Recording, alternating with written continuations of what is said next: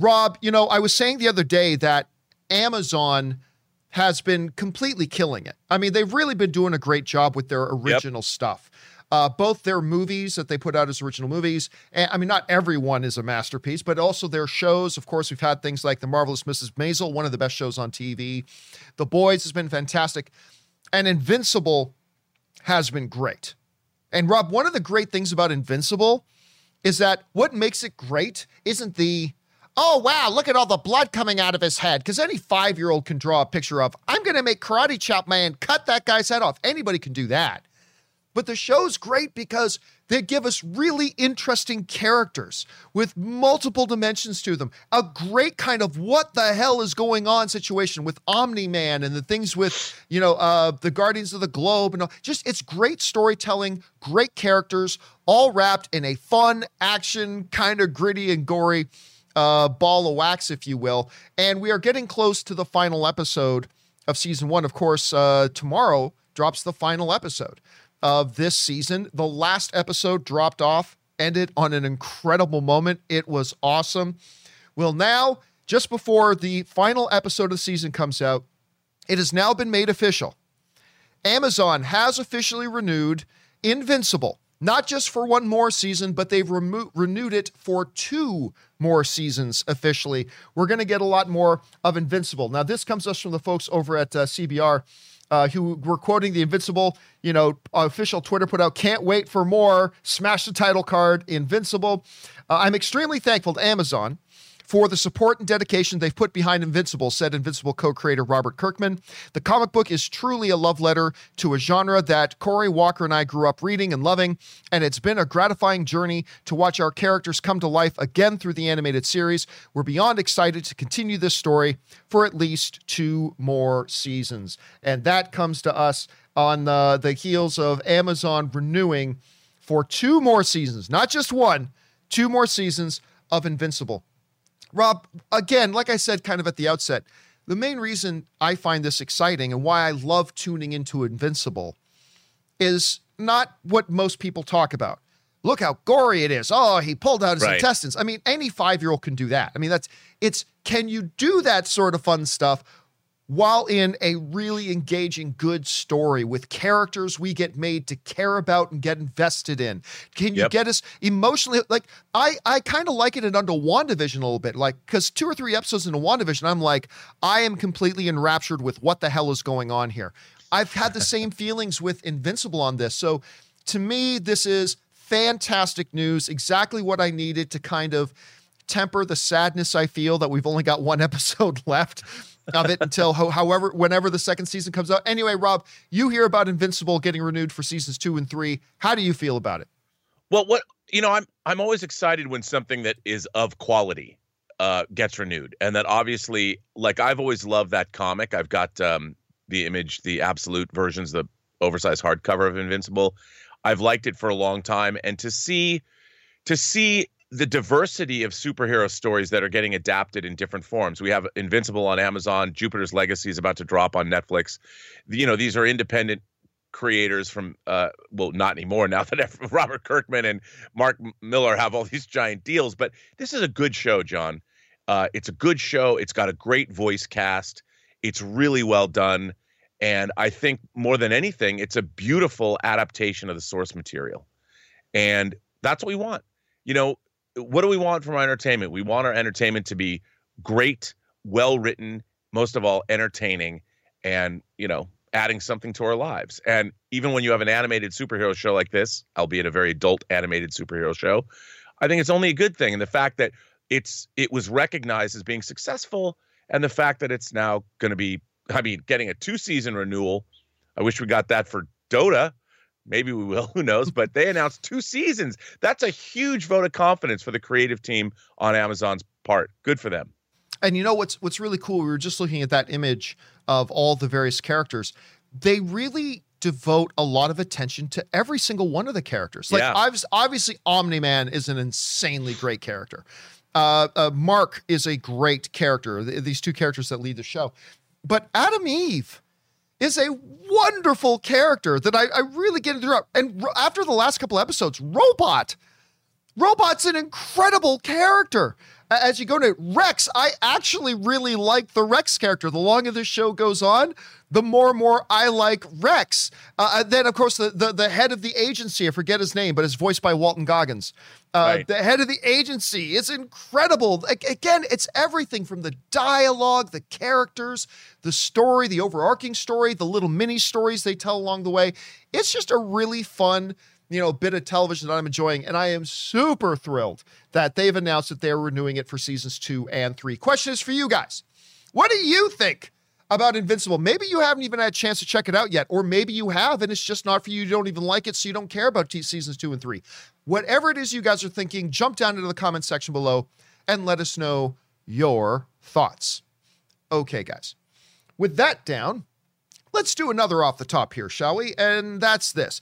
Rob, this is a little thing, but it's kind of funny when you think about it. One of the standard things that goes along with comic book movies is quite often, the uniforms and the suits that they'll wear. Quite often they'll put a little bit of extra padding because these superheroes are supposed to be larger than life, right? They're larger than life. They have all this mystique behind them. And so, when you get them in their costumes, you pad them up a little bit. Zach Efron, Zach Levi in Shazam, one such example. Well, not surprisingly, but one superhero that ain't going to have any padding in their suit? Let me guess, John. You say it.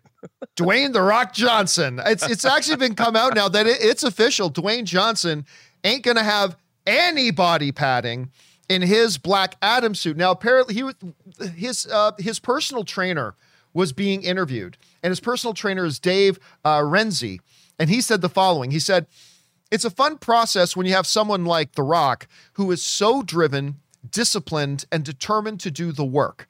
There's a continuously evolving vision, and we are always working towards. We've been building up to the Black Adam movie for a while with this goal of creating a real-life superhero physique with no padded superhero suit necessary." And Rob, one of the things that he says in there that I find really interesting, talk about Dwayne "The Rock" Johnson's, like his determination, his discipline, and all that kind of stuff. I might have told this story before, but I was in Vegas because, Ann and I will go to Vegas like 6-7 times a year, COVID notwithstanding. And I got contacted saying, "Hey, Dwayne's in Vegas. He's doing some interviews for an upcoming movie. Would you be interested in heading over to his hotel to do an interview?" I'm like, "Of course I would."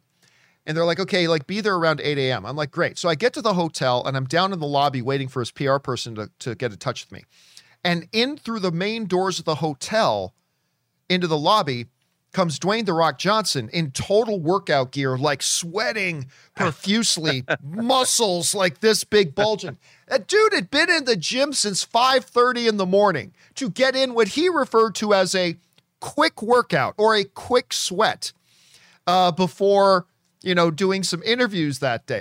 That's just his discipline. The guy, say what you will about Dwayne "The Rock" Johnson and how good of an actor you think he's become. I actually think he's become a very serviceable leading man for Hollywood.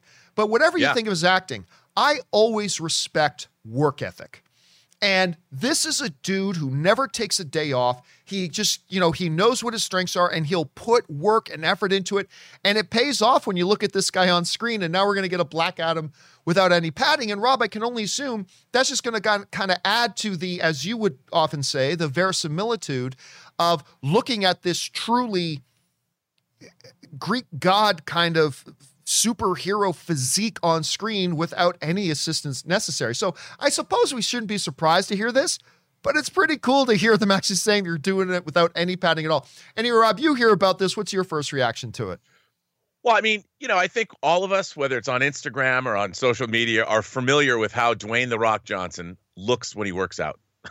You can't not. And by the way, I find it inspiring because, like you said, his work ethic is beyond reproach. The guy just is a machine. I mean, look at this picture you have up right now. Look at that. This is when they made the announcement at DC Fandom, when they made all the announcements and presentation about Black Adam, and he was just standing there in a long sleeve shirt. But what's really interesting to me? Maybe it's vanity, but I think Dwayne understands that this is a business he's running, and his business is himself. And I think that the work ethic that he shows, he gets his body in this kind of condition because that's what he's selling. That's his product. That's what we want from him. And, you know, I'll never forget when I first saw him in Fast and the Furious. I'm like, I don't know how this is going to be. I loved his character, despite the fact that he constantly had water pouring from his veins on his face. I'm like, this makes him even better. This makes him even better. And I love the guy's work ethic. He's always got a big smile on his face. He gives so much back to his fans. I mean, this is a consummate entertainer. This is a man who devotes himself to his audience, and he deserves, in my mind, everything that he gets. He's a family man. He's a father, and he gives us 100%. How many people can say that in their lives, that they give 100% to their job? And sure, you can be cynical and say, well, he certainly gets paid enough. But I'm like, yes, because he's put in the time and the work and decades to get to the where he is now. So good on Dwayne Johnson. All I'm thinking about, John, is hot toy figure. Oh yeah, Black Adam. They're going to have to make. They're going to have to make. Figure. Hot Toys is going to have to make a new body, simply to give us a Black Adam figure, and I can't wait. All right, guys, not a huge piece of news. I just thought it was fun to talk about. What do you guys think about this? Dwayne "The Rock" Johnson is official. He's going to have, like, for his superhero outfit in Black Adam, no padding necessary. How do you guys feel about that? Is that like, well, obviously he doesn't need any? Or it's like, wow, like he's so big he doesn't even need any. What do you guys think about that? Jump down into the comment section below and let us know your thoughts. Okay, guys. With that down, let's get to another off the top, shall we? And that is this.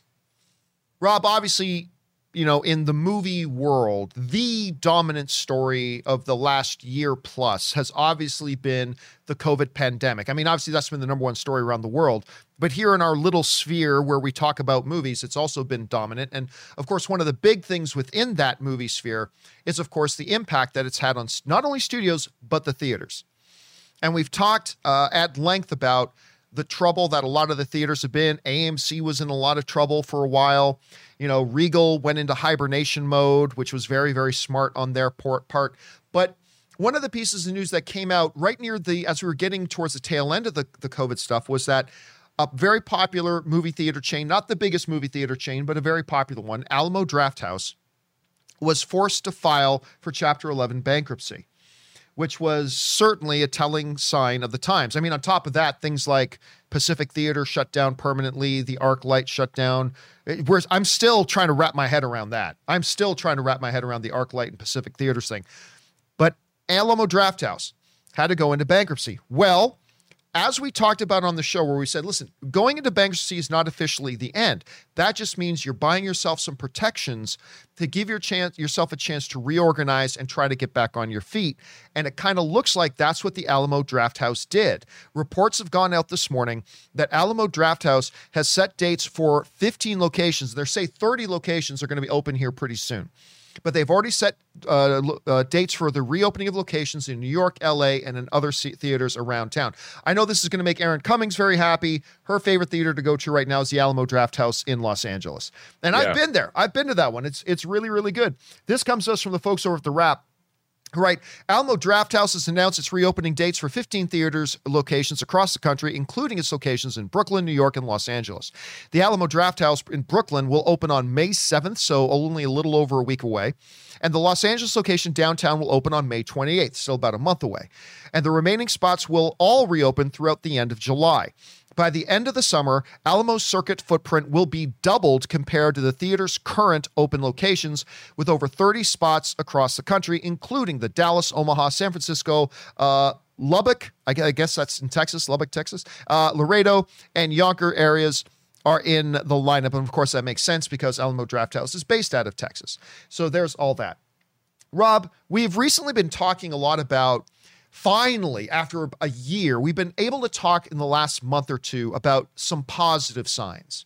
You know, AMC being able to reopen, New York allowing theaters to reopen, Los Angeles being able to reopen, Godzilla vs. Kong doing bonkers at the box office, Mortal Kombat having a good opening weekend.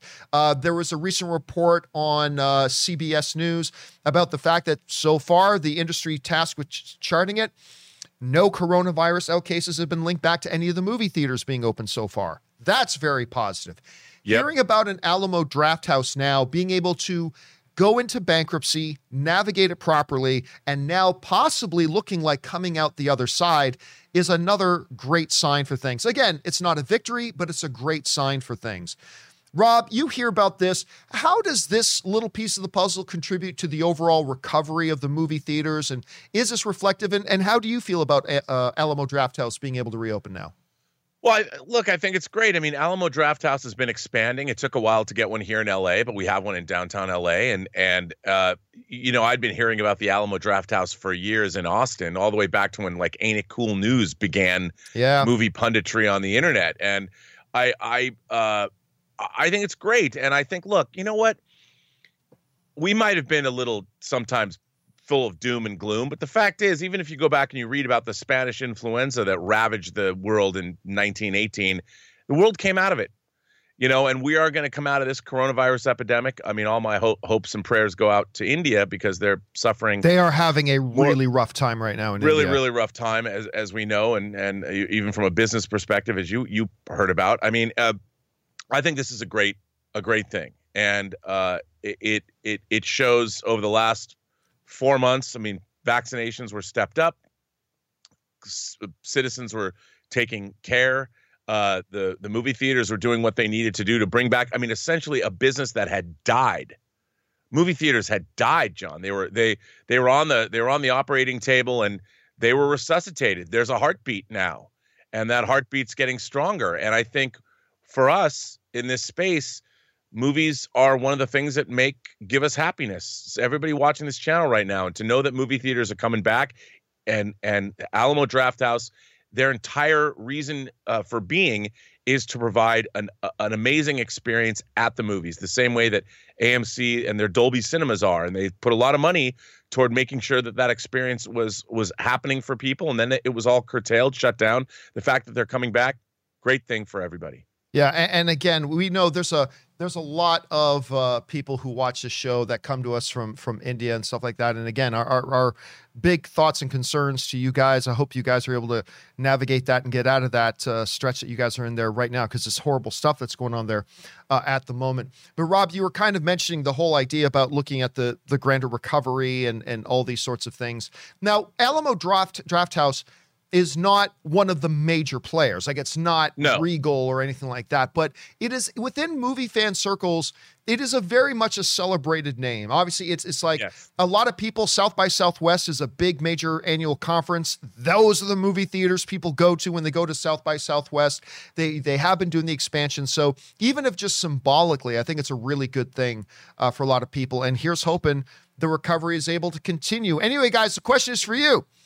What do you think about this? It looks like Alamo Drafthouse, their bid going into Chapter 11 has worked. They're getting ready to come out. How do you guys feel about it? Jump down into the comments section below and let us know your thoughts.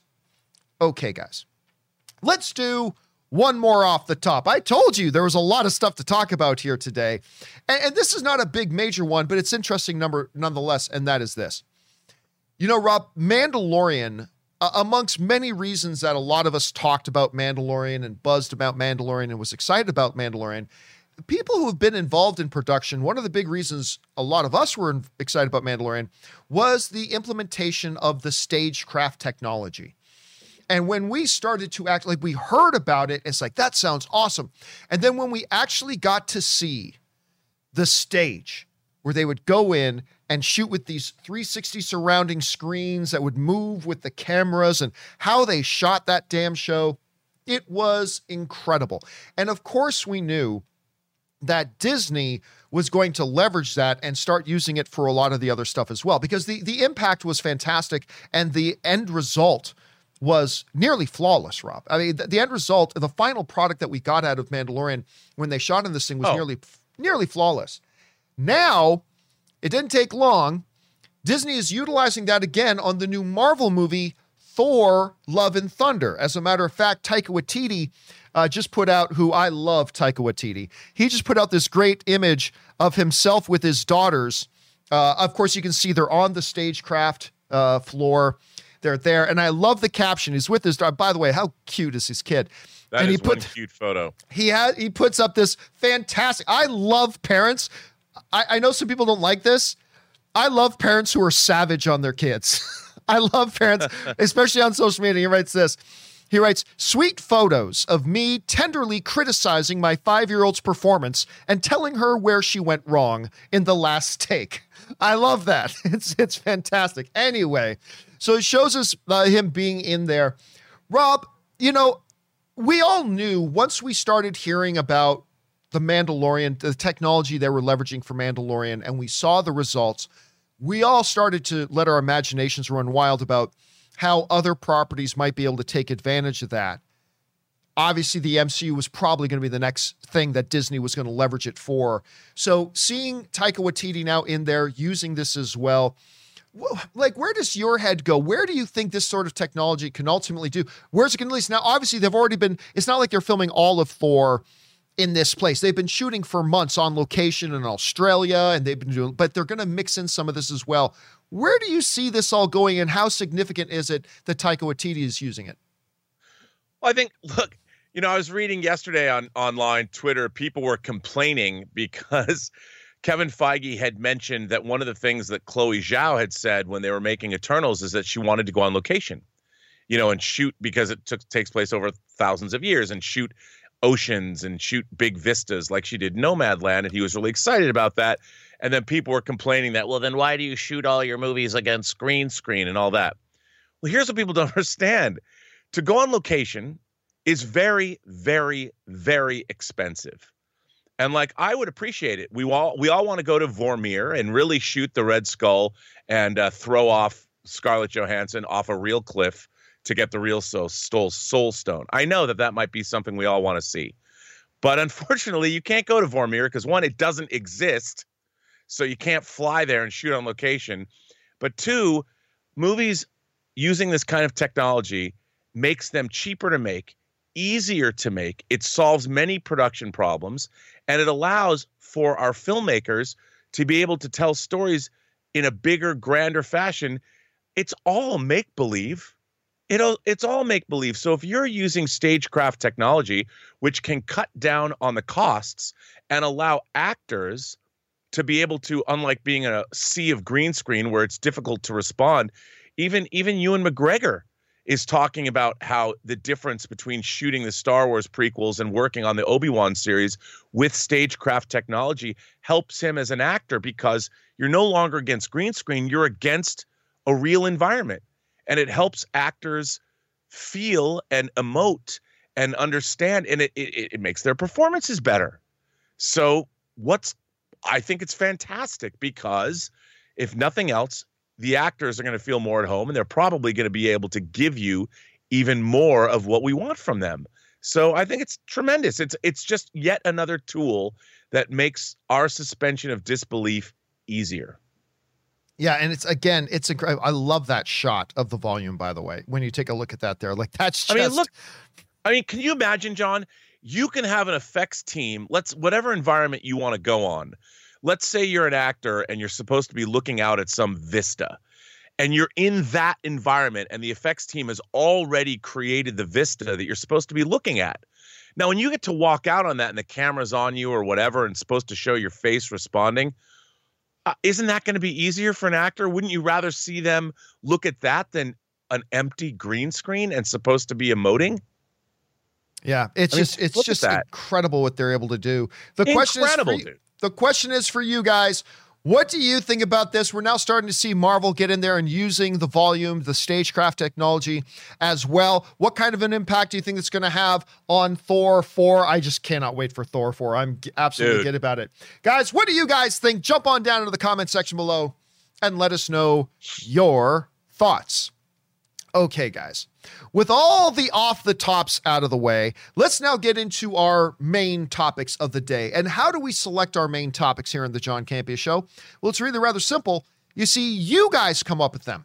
Whenever you come across a big topic, story, or issue that you think we should make a main topic here on the John Campea Show, simply go anytime 24/7 over to www.thejohncampeashow.com/contact. Once you guys get there, you're going to see a form. Fill it out with your topic or question. It's totally free. Hit submit, and then maybe, just maybe, you might see your submission featured as a main topic here on the John Campea Show. With that down, let's get into main topic number 1. And our first main topic today gets submitted to us by Peach. And Peach writes, "Hey, John, Kevin Feige had an interview with Variety, which we'll be referencing for a couple of stories here today, actually. And he said some interesting stuff. We learned that Chloe Zhao was originally considered for Black Widow, but that didn't happen. Kevin also said that Gemma Chan, the amazing Gemma Chan's Cersei is the lead of Eternals. I thought it was Richard Madden, but Feige just said it's Gemma Chan. They may be both leads. I love this news because I love Gemma Chan. Who doesn't? The woman is gorgeous also. Anyway, what do you think about this?" All right, thanks a lot for saying that in, man. And of course, one of the movies we've been talking a lot about recently, anxiously, excitedly about, is Eternals. It's a movie that, and a story and a group of characters a lot of people don't know anything about, Rob. Like, just don't know anything about whatsoever. It's got a little bit of a Guardians of the Galaxy flavor that way because nobody knew what that was either going into it. And of course, you got Angelina Jolie in there.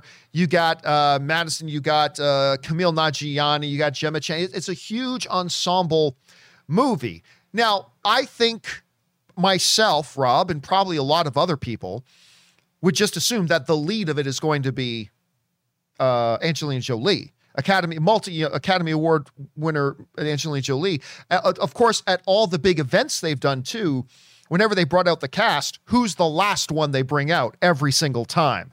Angelina Jolie. But we kept hearing it truly is an ensemble cast. Well, maybe it does have a lead. This comes to us from the folks over at Variety who wrote about, with an interview with Kevin Feige, who says, it came down to casting.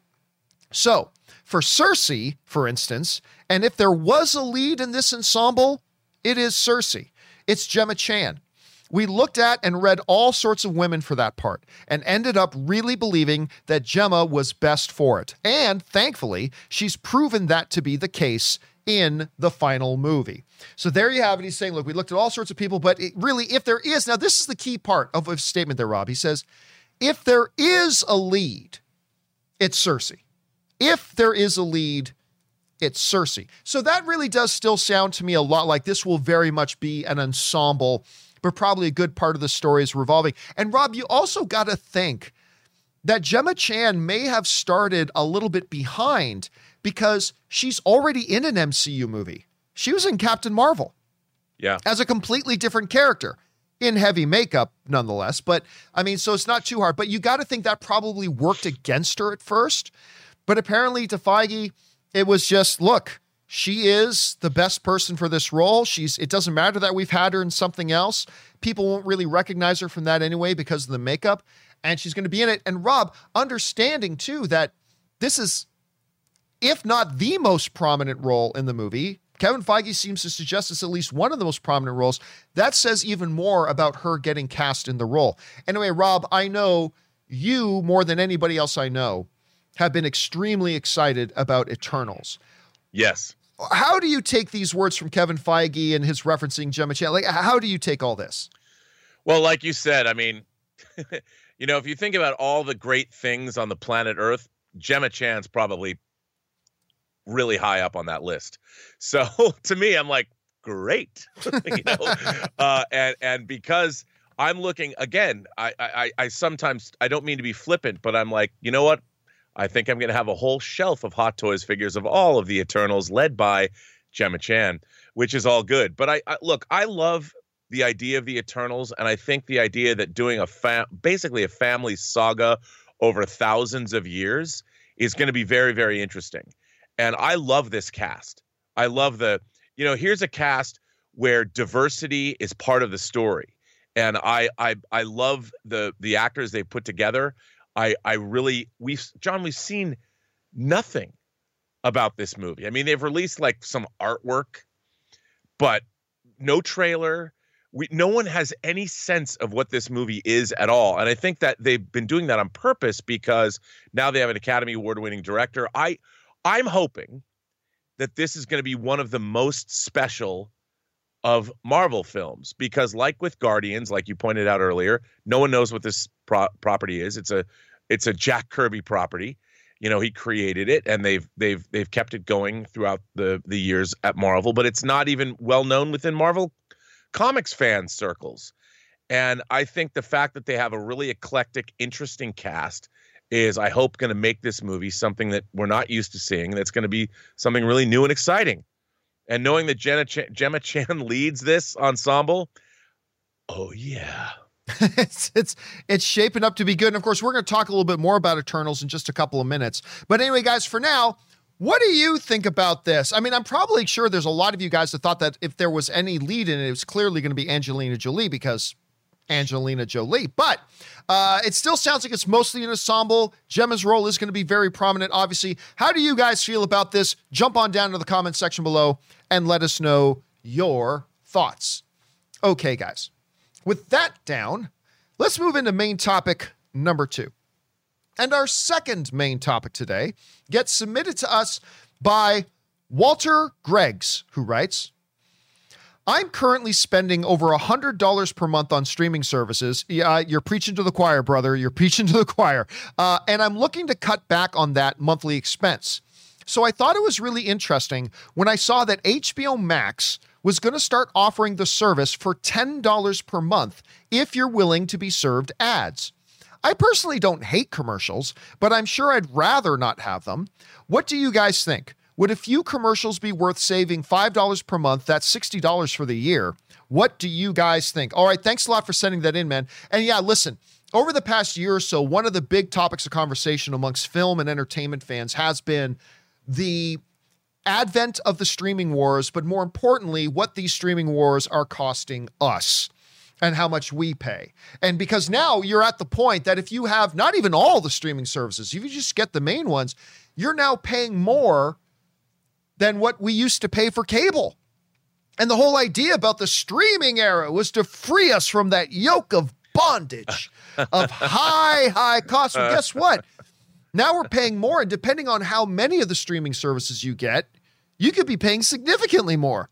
Now, of course, you can make the argument we're getting much better stuff, of course, but the cost is there. Now, one of those services is, of course, HBO Max, an absolutely fantastic streaming services, one of the absolute necessary ones. I think, if anybody asks me, John, like, what are the 4 or 5 out of the 20 or 30 out there that I have to have? I will always say HBO Max has to be one of those. Now, of course, HBO Max goes for $15 a pop, but as Peacock introduced different tiers, Peacock has, a totally, they've got a tier where you get some ads, you got tiers where you get no ads. HBO Max looks like they are jumping on that as well, as they are going to offer a slightly less expensive tier if you're willing to watch some commercials. This comes to us from the folks over at Engadget, who write the following. Warner Media CEO Jason Kilar, he's been in the news a lot lately. The main difference between the two tiers, this is interesting, Rob. Listen to this. The main difference between the two tiers will be with the theatrical premieres. Paying for the more expensive package will get you access to the day-and-date premieres of Warner Brother movies, with the studio debuting all their films on HBO Max in 2021. That's a big deal. So basically, if you don't have the more expensive one, like let's say you take the $10 deal, you don't get Dune. And you don't get whatever other movies they're going to be debuting in 2021 HBO Max. You don't get that. Only the people paying the higher price get that. At any rate, premieres of Warner Brothers movies, with the studio debuting all of its films on HBO Max in 2021. That's a big deal. HBO shows also won't carry ads, whether you're on the less expensive tier or not. Okay, so that's also relevant. If you're getting the $10 tier, you won't get ads on HBO original shows. That's very interesting. Beyond that, everything else will be the same, according to Kilar's past statement. So this is kind of interesting. This is interesting. So they're going to offer another tier. If you're willing to watch a couple of commercials, instead of paying $15 a month, you pay $10. That's $60 for the year for the cost of watching a couple commercials. A couple caveats. If you're paying the less, you don't get access to the movies like other people do. But watching HBO original shows, you still don't get commercials. So I don't know, that kind of balances out. Rob, the question really then becomes, I think all of us would agree that if we have the choice and everything else is equal between watching a show or movie with commercials or watching a show or movie without commercials, everything being equal, obviously we all say without commercials. The question becomes then, how much is it worth to not have commercials? I know some people like Walter here writing in saying like, I don't hate commercials. I mean, I'd rather not have them, but I don't hate them. That's fine if they pop in. Some people like the commercial breaks. It gives them their automatic built-in chance to run to the bathroom or do whatever they want to do. I know some people who would pay a king's ransom to take away their commercials. Just, I'll give you $1,000 to take away the commercials. So I guess it really comes down to how much is it worth to you to not have any commercials?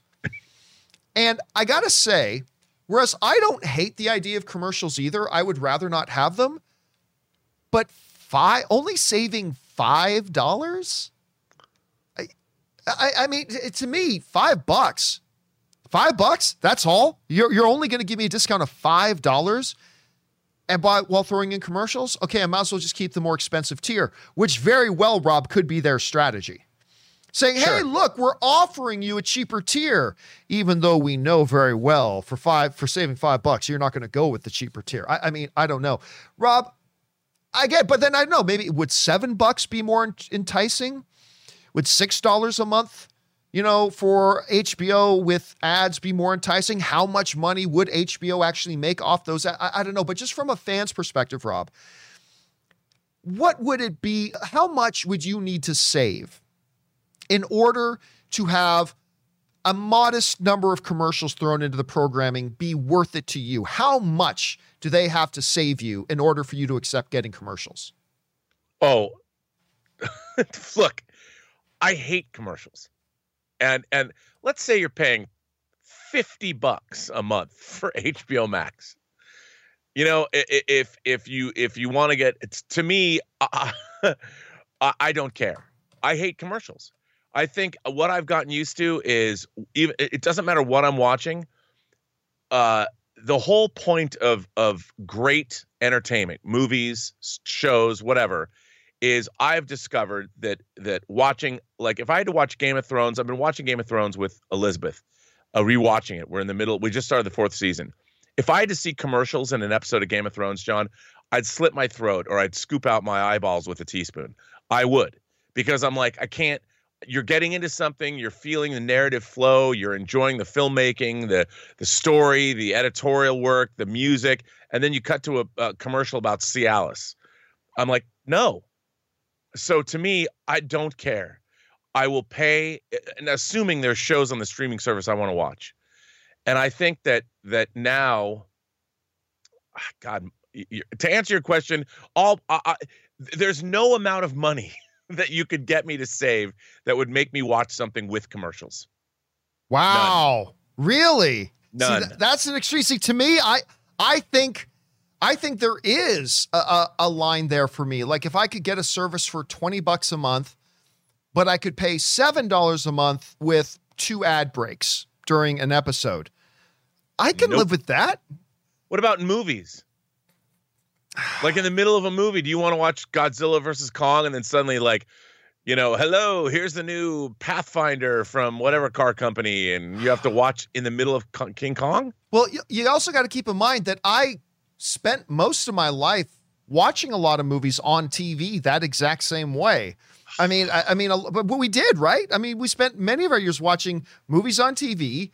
That would have home commercial video. breaks. When home video, the advent of home video, I can't stand That's it. true. I can't stand it. Hey, I as soon as I got a VCR, man. I just think there is if you're going to save me $200 a year but then again, it depends on how many commercial breaks there are. So like if you're taking 2 commercial breaks, save me $200 a year, I could probably live with that.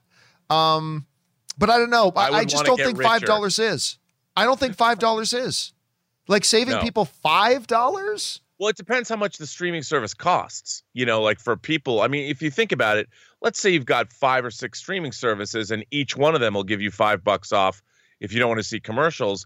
Well, a $25 or $30 savings a month is a big deal in a lot of households. That's $300 a year. That's $300 a year. That's not chump change. That's a hot toy and a few drinks. So I'm like, okay.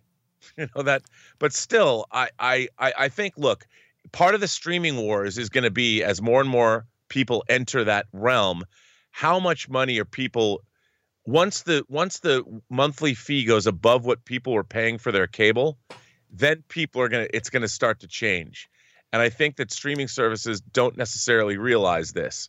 Netflix, HBO Max, what else? Amazon, to me, and now Apple Plus, because I love For All Mankind. Those are like essentials to me. And I really love Shudder. But how many more am I going to subscribe to?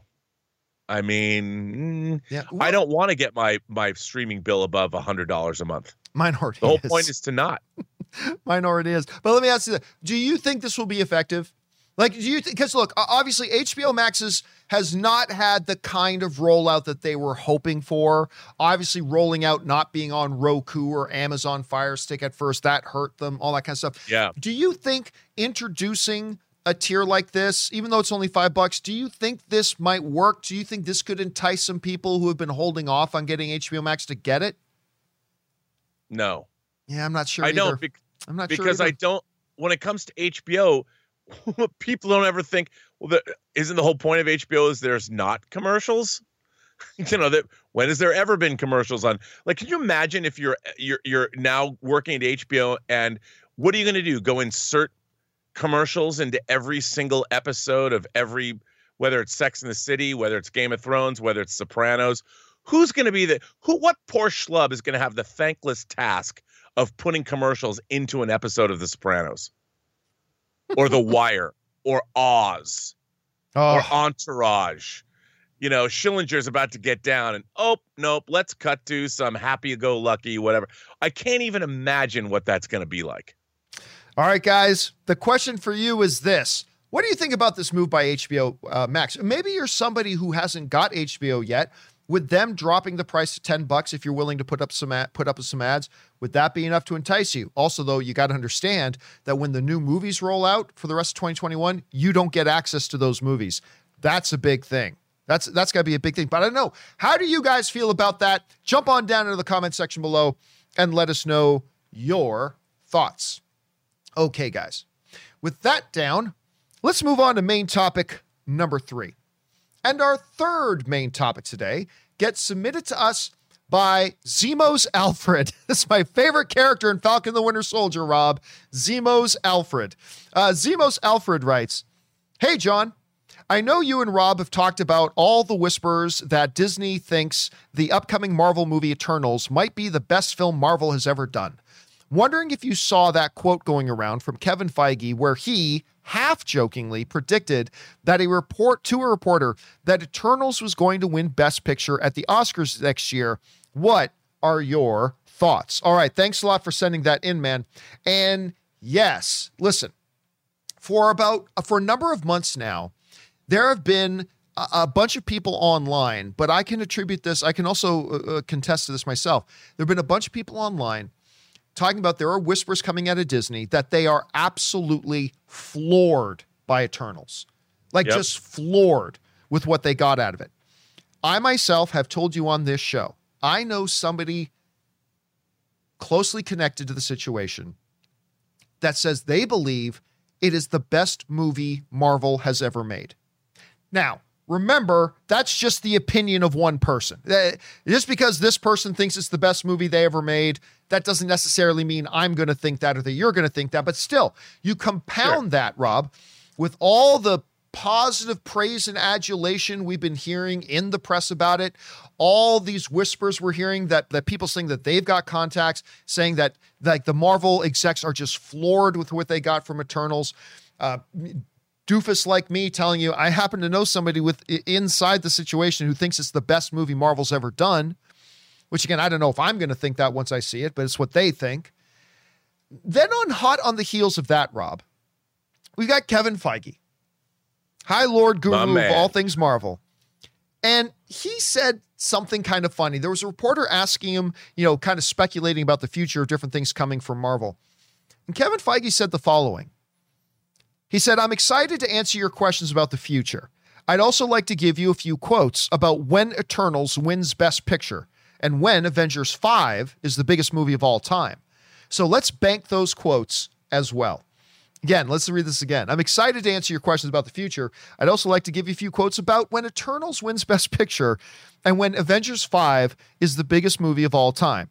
So let's bank those quotes as well. That comes to us from Kevin Feige. And by the way, Rampage Predacon sends in a super chat badge in the live chat. Thank you, Rampage. All right. Couple things to note here. Is he joking when he talks about this? Obviously, there's a bit of jest in here. But there's some seriousness under the jest.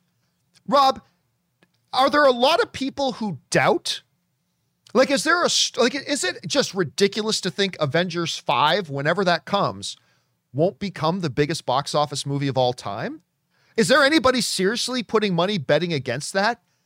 Obviously, that's a very strong possibility that whenever they get around to doing Avengers 5, when Robert Downey Jr. and Chris Evans are both back, I'm not, but I'm just saying, is there anybody willing to put up serious money that it won't become the biggest movie of all time?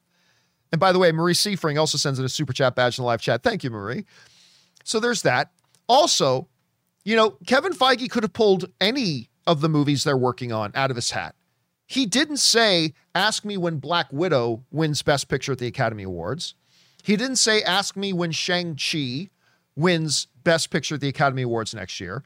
He didn't say, ask me when Spider-Man No Way Home wins the Academy Award at next year's Oscars. He specifically said, ask me when Eternals wins Best Picture at the Academy Awards next year. Compounded on that, Rob, we now know something that we didn't know before. That this is a film that is being guided, steered, run by, and told by the reigning, defending, undisputed heavyweight director champion of the year right now. We've got Chloe Zhao, who just won Best Director at the Academy Awards, who just won Best Picture at the Academy Awards, who is the hottest name in Hollywood at this particular moment. She's directing this thing. Rob, when you put all of that together, and you understand that last year, a comic book movie won one of the top prizes of the Academy Awards, with Joaquin Phoenix winning Best Actor at the Academy Awards for his role in Joker. When you understand that we've had an MCU movie nominated for Best Picture at the Academy Awards. When you understand that one of the top prizes, Best Screenplay, a comic book movie, Logan, got nominated for one of those top awards. And now we have this going on, that we're hearing Marvel say this is the best picture they've ever done. We're hearing all this kind of stuff. We've got the reigning director of the year is directing this thing. How crazy is it to think, because Rob, somebody wrote in yesterday, said, is it possible Eternals could be up there for Best Picture? I said, well, look, every movie is possible. Every movie is possible could be nominated for coming in. Peter Rabbit 2, it's possible could be a Best Picture contender next year. Absolutely. So we got to wait till we see it. So obviously we're all just sitting in a pure realm of speculation right now. But in that speculation, having not seen a single frame of this movie yet, which we could all change our tune once we do, but understanding all these circumstances, and now Kevin Feige coming out and saying something like this, how crazy is it to think that this Eternals movie, once we get 10 nominees next year, could be one of those films nominated, maybe even win a Best Picture next year? Obviously, Rob, understanding it's all pure speculation right now. We haven't seen a single frame. But I don't know. What are you thinking about that right now? Well, it's funny you ask me this, John, because I think about the Marvel Cinematic Universe. We have seen them reworking genre tropes. Captain America the Winter Soldier harks back to a 70s conspiracy thriller. They even had Robert Redford, who was, of course, in movies like 3 Days of the Condor and All the President's Men. They even cast him in that movie. Terrific. Peyton Reed comes in and does Ant-Man. It's a heist movie. They've got the ensemble film, whatever you want to call it. The one genre of film that Marvel has not done is the Oscar bait movie, John. Because no one ever thought that superheroes or comic book movies could ever be Oscar bait. But Black Panther, Joker, we're moving up to these things. And we know Kevin Feige bought into Chloe Zhao as the director because she pitched something that blew them away, her approach. And obviously, I think she's like this stealth kind of an unknown figure up until about a year ago when she got all this Oscar buzz. She's winning all these awards. Can you imagine the woman who made Nomadland, and you adore the film, love it, coming in, love that movie, and pitching Eternals? Her pitch had to have been so different from every other filmmaker that's worked in the MCU, because she saw what you want from a filmmaker. She came at it, I'm sure, and I have no knowledge of this, from a direction they probably hadn't considered. And Kevin Feige was like, huh, because Kevin Feige knows all. And he's like, I'm going to go with her because I've already made 23 movies that have become the highest grossing. I'm already the most successful producer in Hollywood. But you know what? You know what I haven't done? I haven't made an Oscar bait movie. And with this film, I've earned way more clout than I needed to bet on something new, something different, something it's not even a Marvel. I can't screw this up because no one knows the Eternals anyway. And if we go with what Chloe Zhao is proposing, I'm gonna bet, because I know what's best. I'm gonna bet on this woman, who, by the way, I don't even think Nomadland was done when she made this pitch. And he's like, I see this, so it doesn't surprise me at all that they have a movie that could potentially be in the best. But the only thing I bet, are fighting against. Now, John, this is saying, I'm assuming the movie's great. I'm just assuming the movie's great. Right, which we don't know yet. We haven't seen a single film. We're just making some assumptions right now. Yeah. I am completely talking out of my rear end, but I'm saying that's what they're going to say. This is what they never done. They never went for the Oscar bait. The problem that they're going to face is, of course, the Academy is going to be like, what the hell? They now, for the first time, like you pointed out, they've got the conquering hero. They have the defending champ with a movie coming out with Marvel. And if it's that great, nobody can deny it might be the first movie ever in Hollywood history, fantasy, science fiction, whatever, much less comic book film, that has the pedigree, the tools, and the talent with the people behind and in front of the camera to be elevated and finally break the glass ceiling that every comic book movie has ever faced. So I'm in. Oscar all the way. There's Best Picture 2022, Eternals. Why not? Let's over under. It's going to win. I'll put down $50 that says it takes Best Picture, just because I would love to see it happen. The same way I love to see Return of the King, or I love to see Silence of the Lambs break the glass ceiling that all genre films face. Comic book movies might have their year next year, man. Well, I mean, to a degree, they have. I mean, again, Joaquin Phoenix winning best actor, Best Picture nominations, best screenplay. But this could be that year. By the way, Donaldo Martinez sends in a super chat badge in the live chat. Thank you, Donaldo. Rob, I want to just touch on something that you brushed on there just for a second. You mentioned, the one thing Kevin Feige hasn't really gone out there and tried to make yet is the Oscar bait film. I want to take that one step further. Let's look at it in terms, here's again one of my sports analogies, but one of the greatest basketball players of all time, Charles Barkley, terrible. Charles Barkley never won a ring. He never won a ring. And a lot of times, people look at some of these incredible, the mailman, Karl Malone, one of the greatest basketball players, never won a ring. John Stockton, obviously you played with him, never won a ring. All that kind of stuff. Rob, Kevin Feige will often talk about, he is now a first ballot Hall of Famer filmmaker. That's it. That's already in concrete. He has orchestrated the most powerful box office machine in history with the MCU. They've broken all sorts of records. He's done this and that, the other thing. There's one thing he has not done. And remember, Rob, whenever it comes up about how long will Kevin Feige stay, I say one of the reasons I don't know how long he'll stay at Marvel is because a guy like Kevin Feige always needs new challenges.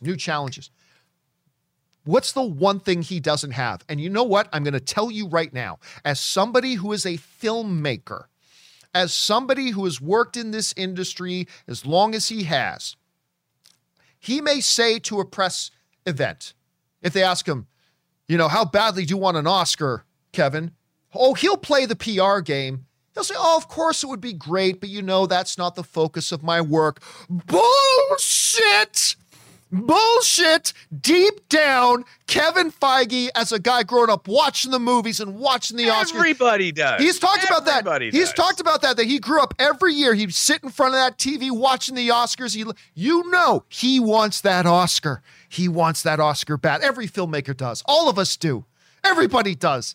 And and that's the one thing he doesn't have yet. And I think you're right, Rob. I think you're absolutely right that he's probably turning some of his eye now on some of the projects that they're greenlighting as, does this give me a shot to get that Oscar? Because he's done everything else. There's nothing else he has left to accomplish. Like, what else is there for him to do? But I would say this. I don't necessarily think that Kevin Feige is motivated by the thought of Oscar gold. What he wants to do is create entertainment that is worthy of an Oscar. Agreed. And that's what I think. I think that that's what and look, what I find so interesting is in our space, imagination connoisseur space, the Marvel Cinematic Universe over 23 movies. We can bitch and moan and complain about how Iron Man 2's setting up the rest of the Marvel Universe as opposed to being a great movie, or, people, Brie Larson, I'm not going to watch Captain Marvel, whatever. I bought her hot toy. I just think that the 23 movies of the Marvel Cinematic Universe is one of the great triumphs of fantasy filmmaking since Hollywood began. Now, yeah, it came out of Marvel Comics and all that, but everyone acts now like this was a given, that this was something that was easy to do. They can't even make Star Wars movies that are as beloved as the Marvel Cinematic Universe, or Star Trek movies, or James Bond movies. There has never been a franchise in history that has had as many movies and is as beloved as the Marvel Cinematic Universe. The triumph of this is beyond measure. And yet now everyone's getting in their cynical phase, like, I don't know, John. I'm just not excited about anything of Phase 4. Like, I don't know. What? I mean, they're trying to do something new. They did one thing. Now they're doing things like, let's have a multiverse and bring back the Spider-Man from a different thing. I mean, they're doing so much craziness where Marvel is like, you know what? All bets are off. And I'm here for it. I'm like, wow, as somebody who grew up reading comics and watching these things since I was a little kid, to see what they're doing now, to see Thanos brought to life the way he's brought to life, I'm like, I can't believe we're living in this world. What is not to love? That every movie doesn't feel like Jesus came back and is walking across water and turning everything in your house into wine. I mean, what do you want? They're comic book adaptations that have changed Hollywood as we know it. And they're so much fun, and there's so much entertainment value. I think it's great. Let him make his Oscar bait movie, and all the people are going to come out and go, how far cinema has fallen. But hey, you've got the woman that just won Best Director and Best Film at the Academy Awards, who's already made this movie. They didn't even hire her because of this. They hired her before it. And they're already positioned. Good for them. Yeah, they really are. And anyway, guys, a lot of people are going to say, and people are saying like, oh, well, Kevin Feige was joking when he said Eternals. Oh, okay, maybe he phrased it as a joke. No, deep down he believes it. Deep down, he believes it, and that's why. And look, he also knows what he's fighting. He knows that there is a prejudice against the comic book film genre. I mean, when you have people like Martin Scorsese, one of my favorite directors, coming out and going, "This is ruining cinema" or whatever. When you have people like that, you think the rest of the Academy doesn't feel that way. Kevin Feige is fighting an uphill battle to get comic book films recognized as legitimate cinema, and it's been working. It's been working, but to win Best Picture, that's the ultimate triumph. Now, of course, we have to see Eternals and see if it's actually worthy of being a Best Picture winner. But I mean, right now it's just fun to speculate. Question is, guys, what do you think about this? Kevin Feige coming out and kind of, I believe, very seriously joking about, Eternals winning Best Picture. I don't know. How do you guys feel about this whole thing? Jump on down into the comment section below and let us know your thoughts. Okay, guys, I told you we had a lot to talk about here today because we got one more thing. Let's now move on to main topic number 4, shall we? And our fourth main topic today gets submitted to us by Mikey. And Mikey writes, "Hey, John and Rob, if he's there," and he is here as a matter of fact. "I loved the DC Fandome event last year and was really hoping there would be one this year. Well, Now it's confirmed. The event will be on October 16th, which is slightly weird to me coming off of a summer date in 2022. Are you excited? And what are some things that you are hoping they show? All right, thanks a lot for sending that in, man. And yeah, listen, DC Fandome last year, I mean, which was birthed out of necessity because of the pandemic and we weren't getting San Diego Comic-Con or New York Comic-Con or the way we were looking forward to it. They decided to do this online event, DC Fandome, and it was a really pleasant surprise. Now, granted, a lot of the big hype that came out of it was just announcements, and they didn't even need to have an event to make announcements. And quite frankly, their panels kind of sucked. They were all pre-scripted, pre-written, very orchestrated, produced panels, not like the real panels you get at real conventions or whatever, but whatever. But then they had some really cool little features that they did, Rob, like the history of the different voices of Batman around the world from different markets, like little things that like was that. Really cool. We got to hear from Walter Hamada talking about the grander vision of DC. It was a very well done event. Almost everybody forgot about part 2 of it because the part 1 was done, and then everybody forgot about part 2. But I thought it was great. To me, it doesn't replace a real in-person convention because, again, those panels, that electricity, that energy, that spontaneousness of it, all that kind of stuff was missing. But overall, it was a terrific event. Had some bugs, but for a first time doing it, I thought it went really well. And so not surprised at all that news has come out that they are indeed doing another one. This comes to us from MovieWeb, who writes, the second DC Fandome event will take place on Saturday, October the 16th. Mark your calendars, says DC. Mark your calendars, DC fans. Request the day off work if necessary. Do whatever you need to do to join us on October 16th, 2021, because you're not going to want to miss it, DC said in its announcement. No further details were revealed at this time. A brief teaser was released along with the announcement, set to the iconic Superman theme music. Beyond that, it remains to be seen what DC has planned for the second installment, but with quite a few DC projects coming down the pipeline over the next few years, it could prove to be a huge day for fans. All right, that comes to us again from MovieWeb. And again, no big surprise, Rob. No surprise that they're doing this again. Only this time, there is a lot more. There's actually a lot more that they can actually do. There's more they can do this year because now they've got a lot more things that have a firmer date and they have a lot more projects generally on the go. So what can we expect to see from that happen and be talked about at DC Fandome? Probably a lot more than last year. Let's take a look at this. We'll jump on over into the Campia Classroom for a moment here. First of all, they did talk about this a bit last time, but they were only about a quarter of the way through filming the movie. Now the movie's shot. The Batman, coming out on March 4th, 2022. You know we're going to get a lot of stuff on Batman. Hopefully we'll have Robert Pattinson doing more, taking more Q&A and stuff like that. We'll hear more from Matt Reeves talking about, we'll have a brand new trailer and more footage to talk about. That's going to be exciting. So take it to the bank. They're going to be talking a lot about Batman at Fandome. Yep. Black Adam. We were just talking about Black Adam. Black Adam coming out July 29th of 2022. The Rock is shooting this movie as we speak without any padding in his costume, apparently. There's going to be, now last time they made up some animatics for us to look at. We're actually going to have footage to see. We're actually going to have clips to see. That's going to be exciting to see too as well. The Flash. After 18 years in development, 43 directors, and 27 different sets of writers, they are finally actually shooting this movie. We'll see if the curse continues, but as of right now, November 4th, 2022, this movie's supposed to come out. So there's going to be a lot of talk about The Flash. Aquaman 2. They're actually, both Jason Momoa and Amber Heard just recently put out social media posts showing their workout routines, getting ready to start shooting Aquaman 2. That thing's coming in December of 2022. We're going to have some stuff to talk about for that. And by the way, Russell Amador sends in a super chat badge in the live chat. Thank you, Russell. Shazam 2, of course, The Fury of the Gods, where we've got like the great Queen Elizabeth herself is going to be starring as, and who is the other sister? They cast the other sister. They were the two villain sisters, and I forget who. We were just talking about it. I know.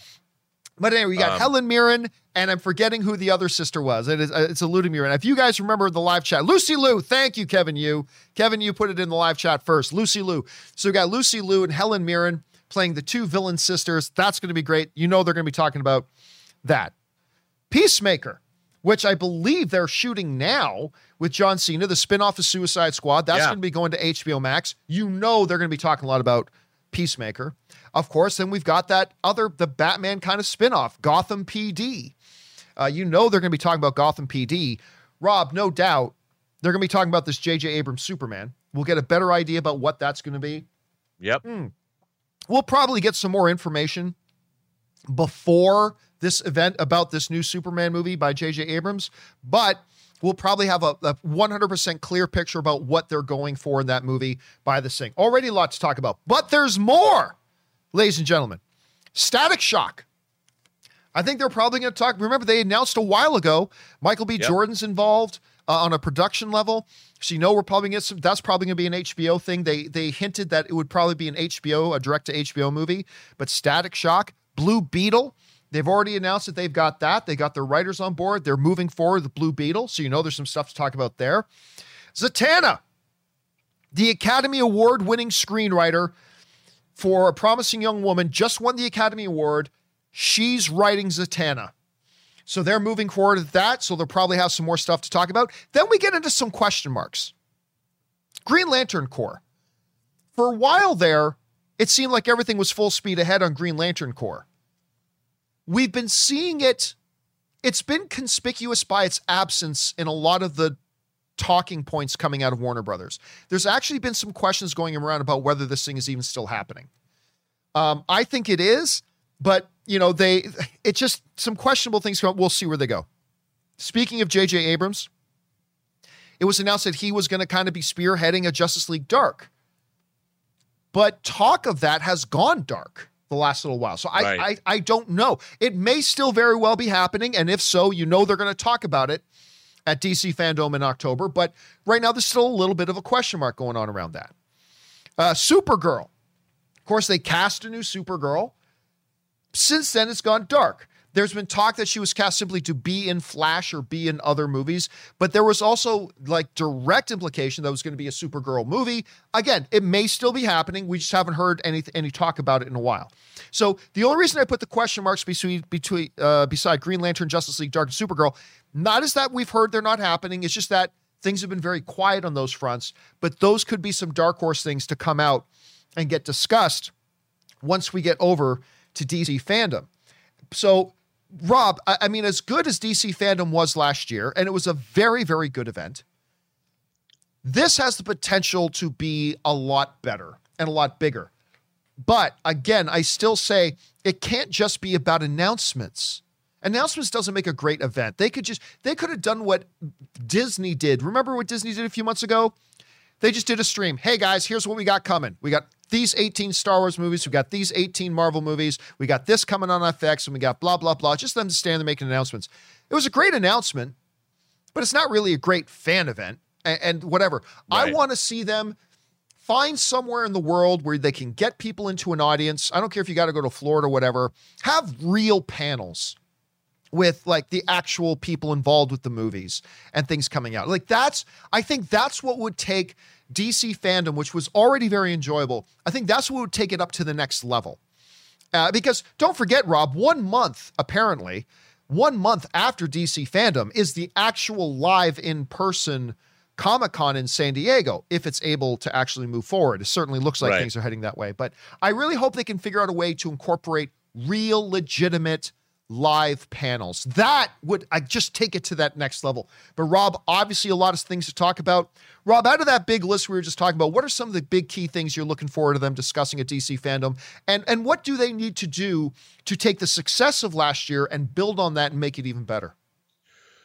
Well, it's really interesting. Obviously, we've had a year of people being live on Zoom calls, and we know what that's like, whether you're in the YouTube space or whatever. And we've seen the difference between pre-recorded, packages of conversations and actual live conversations is very different. Even when like Josh Gad was doing his, we assemble the cast of Lord of the Rings. Those videos he did were great, by the way. They were great. I really liked them, but you could still tell they were edited. Yeah. And I think what I agree with you. I mean, I would really like to see, I loved hearing from Walter Hamada at the last Fandome event because he's an incredibly intelligent guy. I really enjoyed hearing his philosophy, and I'm like, okay, clearly this guy gets it. And I feel that that's what I want more of. I want to hear more of these creators' philosophy behind what it is that they're doing and why they're doing it. And I want more of that. Obviously, I want to hear, like we all do, I want to hear snippets of what's going to happen in the movies, a little bit of what we're going to find. The whole multiverse angle, whether it's the Flash movie or whatever the hell else they're going to do, I want to hear like from Michael Keaton and Ben Affleck together on a stream together, or whatever even if it's pre-recorded, I want to hear the two of them talking to each other, even if there's a moderator. But I think what we really want, what people really want to hear is about what is the plan? What is the dream? What is it you all want to achieve? And why should we, by knowing that you have a dream and knowing that you have a philosophy behind what you're doing, that makes us excited as fans. And that's what it's all about. We want to know that the creators that are working on these projects are as knowledgeable and excited about them as we, as the fans, are. And I think that's what Fandome is. And that's what it did pretty well last time, but I hope it does a lot more of that this time. Question is for you guys. What do you think about this? The fact that Warner Brothers is going to do another DC Fandome. There's a lot of stuff to talk about. We just looked at the list and all the things that they've got going on there. What's exciting you? What are you hoping to see? What do you think they need to do to make it better than last year? What do you guys think? Jump on down in the comment section below and let us know your thoughts. Okay, guys, I told you we had a hell of a lot of stuff to talk about here today. There was even some things we left off, Rob, like there's a new Wrath of Man trailer and stuff like that. We'll probably talk about that tomorrow. We just had so much stuff to go over today. But anyway, guys, let's take the remainder of our time now and start taking your live comments and questions. If you got a live comment or question like right on the show, simply go into the description of this video. You'll see a link, a tip link there. Simply click on that, or you can enter it in manually at streamelements.com/movieblogtv/tip. You'll be getting your comment or question on this show or a companion video coming up, whichever, as long as the comment or question is reasonable for the show. And of course, by doing so, you're also supporting the channel. And all of us involved with the John Campea Show, thank you guys very, very much for that support. All right, let's get into it now. We're going to start things off here with James Argenta, who writes, one of two. FYI, the show House of Dragon is based on the first volume of the history of House Targaryen, wrote by George R.R. Martin, called Fire and Blood, released in 2018. The first book was divided into eras of Targaryen reign, including the Targaryen Civil Wars, also known as the Dance of Dragons.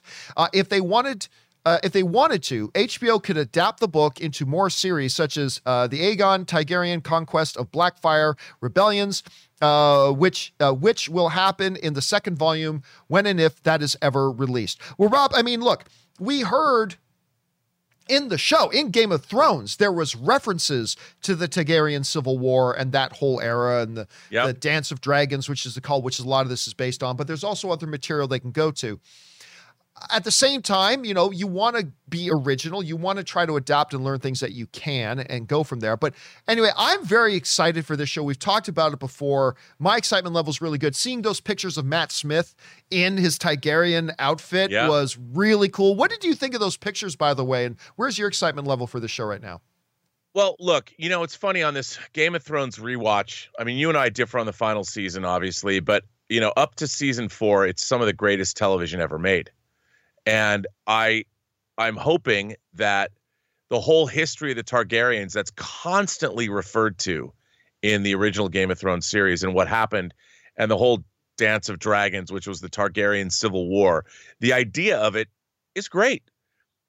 I'm excited from that perspective, and I'm hoping that it's wonderful. I'm a little wary for me because especially as you go through Game of Thrones again and you realize how great the show is, it did go on to sort of a downward, let's not call it a spiral, but the quality was not as good once they ran out of George R. R. Martin's material. See, I disagree. I disagree. I actually thought the second half of the show was actually better than the first half of the show. But a lot of people like you and I are divided over that. Right. But I do think that the problem that I had was the lack of stuff to adapt. Right. But I'm very excited about this show because of the premise of it. And the whole idea of the Targaryen Civil War I'm like, I can't wait. I just hope that, look, they have a tough act to follow. One of the greatest TV shows ever made by any stretch. And they've got to follow that up with a prequel. I think they've got the material that can make it great. But again, it's all about the writing and the execution. All right, let's move on here. Next up, we've got Joanna from Canada writes, "Hello, John. Number one, has Anne finally seen the original Alien movies? No, she and I still have to set aside a night so she can sit down and finally watch the first two Alien movies. Number two, tell me more about this peanut butter, and mayo sandwich." Okay, so I brought this up the other day. Simple thing, I was kind of like a latchkey kid in some ways. But at lunchtime, I would come home, and as my mother would say, you were big and ugly enough to do it on your own. My mother still says that to this day. Whenever me, my dad, any of my siblings ask my mom about something, the usual first answer is, you're big and ugly enough to figure it out on your own or to do it on your own. So I would come home quite often from grade school, and I sit down to watch Flintstones, but I have to make myself lunch. And looking around one day, it's like, well, there's some butter. I like butter. We got some white bread. Great. Got some peanut butter. I like that. You know what? I like mayo. I put mayo on my hot dogs. All right. And I made a peanut butter, and mayo sandwich. And I ate that son of a bitch for 5 years. For 5 years, that was my go-to sandwich, was peanut butter, and mayo. I admit I have not had a peanut butter, and mayo sandwich in many, many moons. Many, many moons. Thank God for that. I'm going to have to try it again just to see, why did I like that? I don't know. I can't imagine it, but I'm going to have to try it again at some time. Thanks for writing that to Joanna. I can't either. All right, Tam, don't judge me. By the way, Dragon10 sends in a super chat badge in the live chat. Thank you, Dragon10. All right, next up, Tammy M writes, John, thank you for your thoughtful discussion. Many people had unrealistic high expectations for Captain America and the Winter Soldier and couldn't sit with some of the character moments, it seems. The boat montage is anything but boring and is so rich for building the story. Rob, I can't remember if you've been on here when we've talked about this, but I've seen some people give some flack to the whole boat fixing montage in Falcon and the Winter Soldier. To me, it was the single most important sequence as far as building the dynamic, chemistry, and camaraderie between Sam and Bucky. Nothing else in the show, to me, made me as the audience member feel like I could feel their bond actually growing and developing and feeling the chemistry and seeing the chemistry between the characters. Not when they fought on top of those trucks, not when they fought John Walker it was that scene, that boat fixing scene that did a lot for me narratively. And I know a lot of people go into Marvel things and they just want to see the big explosions and the big monsters and the big reveals, but doing the good narrative work, that boat scene to me was one of my favorite sequences. I don't know. What did you think about it? I agree with you. I mean, I think that I loved all the scenes where you got a sense of what is it like to be a civilian? What is your civilian life when you're an Avenger? Family life, being on a boat, painting, fixing it up. I mean, all those scenes, even that, like I said, the montage at the end of the series when the family's there on the waterfront. I loved all that because it's something they don't have the time for when you're watching these Marvel movies. But in the series, in the streaming shows, you get a sense of that. And to me, it makes the characters much more real and immediate and human. And it just adds to the whole tapestry of the MCU. Well said. All right. Thanks a lot for that. Sending that in, Tammy. Next up, we got Murray Reich, who writes, have you seen the How It Should Have Ended on WandaVision? I did. It was spot on, especially with all the popular fan theories they threw in. First of all, can I just say that How It Should Have Ended has been an online treasure for many years. I mean, the How It Should Have Ended have been around for a long time, and they continue to be amazing. Have you seen this one yet, Rob? The How It Should Have Ended with Wonder Woman? I mean, with WandaVision? You know what? I lost you there. It's there's a little sound glitch. Okay, well, anyway, so I didn't hear. Yeah, so How It Should Have Ended on Right. YouTube. They're just asking about the WandaVision one. Oh, This right. this has been a treasure for the longest time. Did you see the latest one they did on WandaVision? I have not watched it, but I love these things. They're I didn't so know they good. did. This one was great too because they had like Wanda sitting there like in a Friends kind of set with all these other characters, including obviously Batman and Superman, and of course Wonder Woman comes walking in. You have to undo your wish and all this kind of stuff. I'm like, this is so perfect. If you guys haven't seen it, take Murray's advice and go check out the How It Should Have Ended on WandaVision. It's on YouTube. It's really great. All right, Murray also writes. Finally saw The Father. Oh, so good.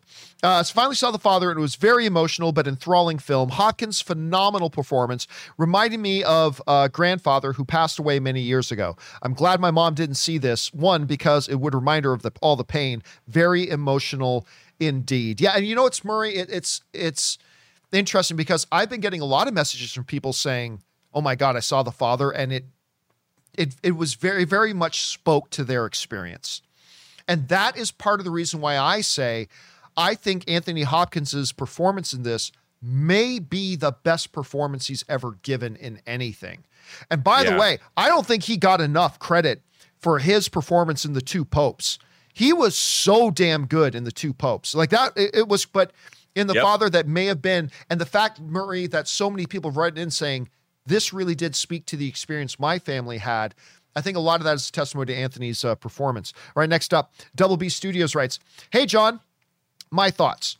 All Bucky and Sam had to do in episode 2 was give the new Cap a chance and work together. That would have been silly. That would have been really ridiculous. Anyway, old Disney would have done that, but new Disney squeezed all the juice out of the lemon and gave us more relatable story than fictional." I got to disagree. Now, listen, I understand, Rob, when we're watching Falcon Winter Soldier, you felt a little bad for John Walker. You know, he showed up to help Sam and Bucky. And then he says, "Hey guys," he's all excited about being the new Captain America. "Let's work together." And he's basically given by Sam and Bucky. Yeah. It was like, thanks, no thanks. But Rob, that's exactly how that would have played out. Cap was their best friend. All of a sudden, and Sam in good faith gave the shield over to the museum, and all of a sudden they appoint a new Captain America. It's like, I'm sorry, you're not Steve. And all of a sudden he's doing all this kind of stuff. And then Sam articulated it really well after Bucky got let out of prison. Sam said to him, "Look, you guys are the government," talking to Battlestar and John Walker.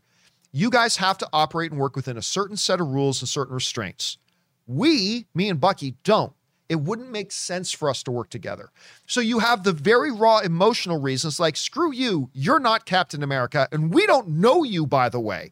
We don't even effing know you. You think we're going to go into a life or death battle side by side with you? We don't even know who you are, Junior. So there's that, but then there's the logical side of, listen, it just wouldn't make sense for us to work with you on this because you have to operate by a certain set of rules and we don't. So I actually think it would have, while I felt bad for John Walker in that moment, it also would have made no sense, I don't think, for Sam and Bucky to go, "Yeah, what'd you say your name was? John? Okay, yeah, let's work together." I don't think it would have made sense. I don't know. How do you feel about that? I think you're absolutely right. I mean, also, the government didn't consult. Like, Sam in good faith turns the shield over to the Smithsonian for their Captain America exhibit, and unbeknownst to him, the government just makes a new Captain America, doesn't consult the Avengers, doesn't ask, takes his gift to the Smithsonian, turns it into a weapon of war, whatever you want to call it, a symbol, and it wasn't cool, but again, what would you expect from the government? And the thing about John Walker and Battlestar, they were decorated soldiers. They were heroes. No matter what you want to call it, they were heroes. They had earned, John Walker earned 3 medals of honor. What soldier's ever done that in American history? Not many, if at all.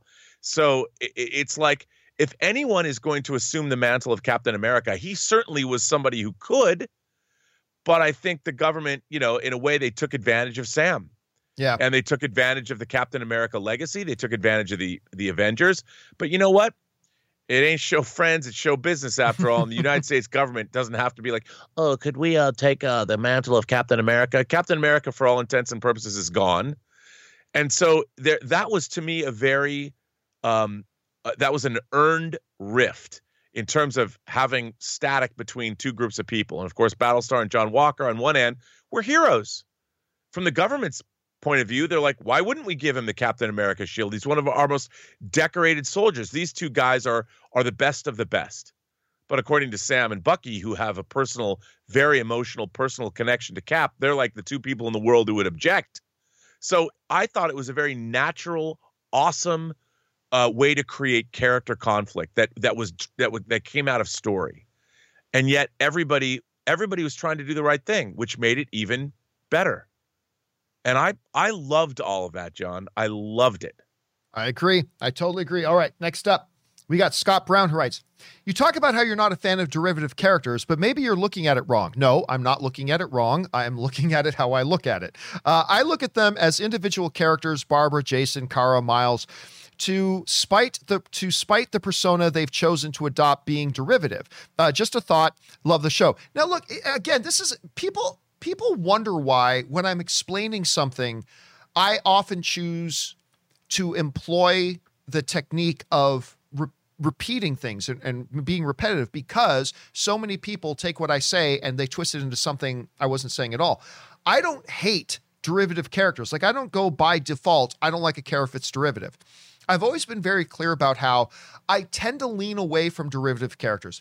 By derivative, I mean that is just another copy of. So instead of making a new a character with speedster powers and calling him something, whatever, they call him, you got Flash, now we got Kid Flash. You got Superman, let's call another Kryptonian Supergirl. You have Batman, let's call this person Batwoman. I'm not a fan of that. That's not to say that I can't be won over and really appreciate it. Like, I like the Kid Flash that they had on the Flash TV series.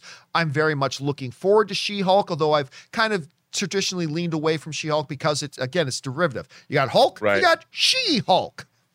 They didn't call Abomination Other Hulk. You got Hulk and we got Bad Hulk. No, they gave him a different identity. Abomination. I don't know. So yeah, it's not that I don't give these other characters a chance or whatever. I'm just saying that the basic principle of just taking the very lazy way out of the naming conventions of these characters, I just don't like the practice, and so I tend to kind of lean away from that. Again, it's not saying that I don't give them a chance and that I can't ultimately like them. It's just that I don't like that way of doing things. That's just me. All right, next up. We've got Willow, who writes, have you seen the limited series Feud? In it, Joan Crawford, yes, I have seen. This is really good, by the way. Joan Crawford was shown sabotaging Bette Davis's Oscar chances by secretly turning voters against her.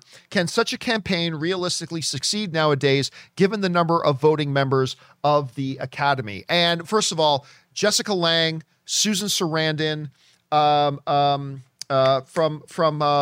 Thelma and Louise, Gina Davis. It's incredible. Alfred Molina, Doc Ock was in that. Very good. And the answer to that question is no, it can't happen today.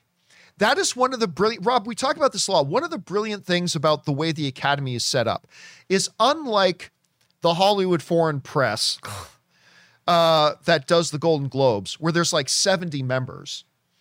And if you take 20 members, just 20 people, and you take them on a trip to Europe and put them in the finest resort for 2 weeks and blah, blah, blah, to promote your movie, you've almost now just kind of influenced a third of the voting body.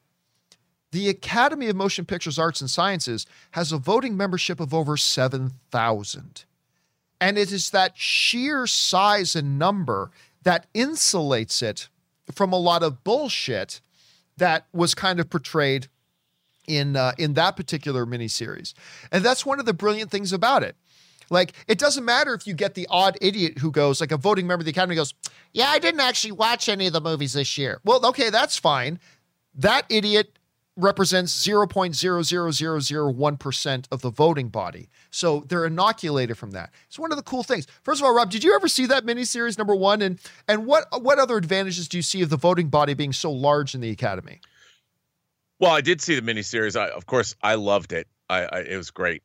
But, they've been trying to influence. I mean, Miramax, there was buying influence for the voting academy. I mean, it's now a lot of it is a horse race, but I do think it might be possible to sway voters one way or another. I think, however, it's not like it was back then, because movie stars, I don't think, have the same kind of wattage or star power that they had back in the day. I mean, those characters were almost, all the actors and actresses in Hollywood were almost like the gods of Olympus. You know, they walked into a room and they took all the air out of it. And so I don't think that is possible today.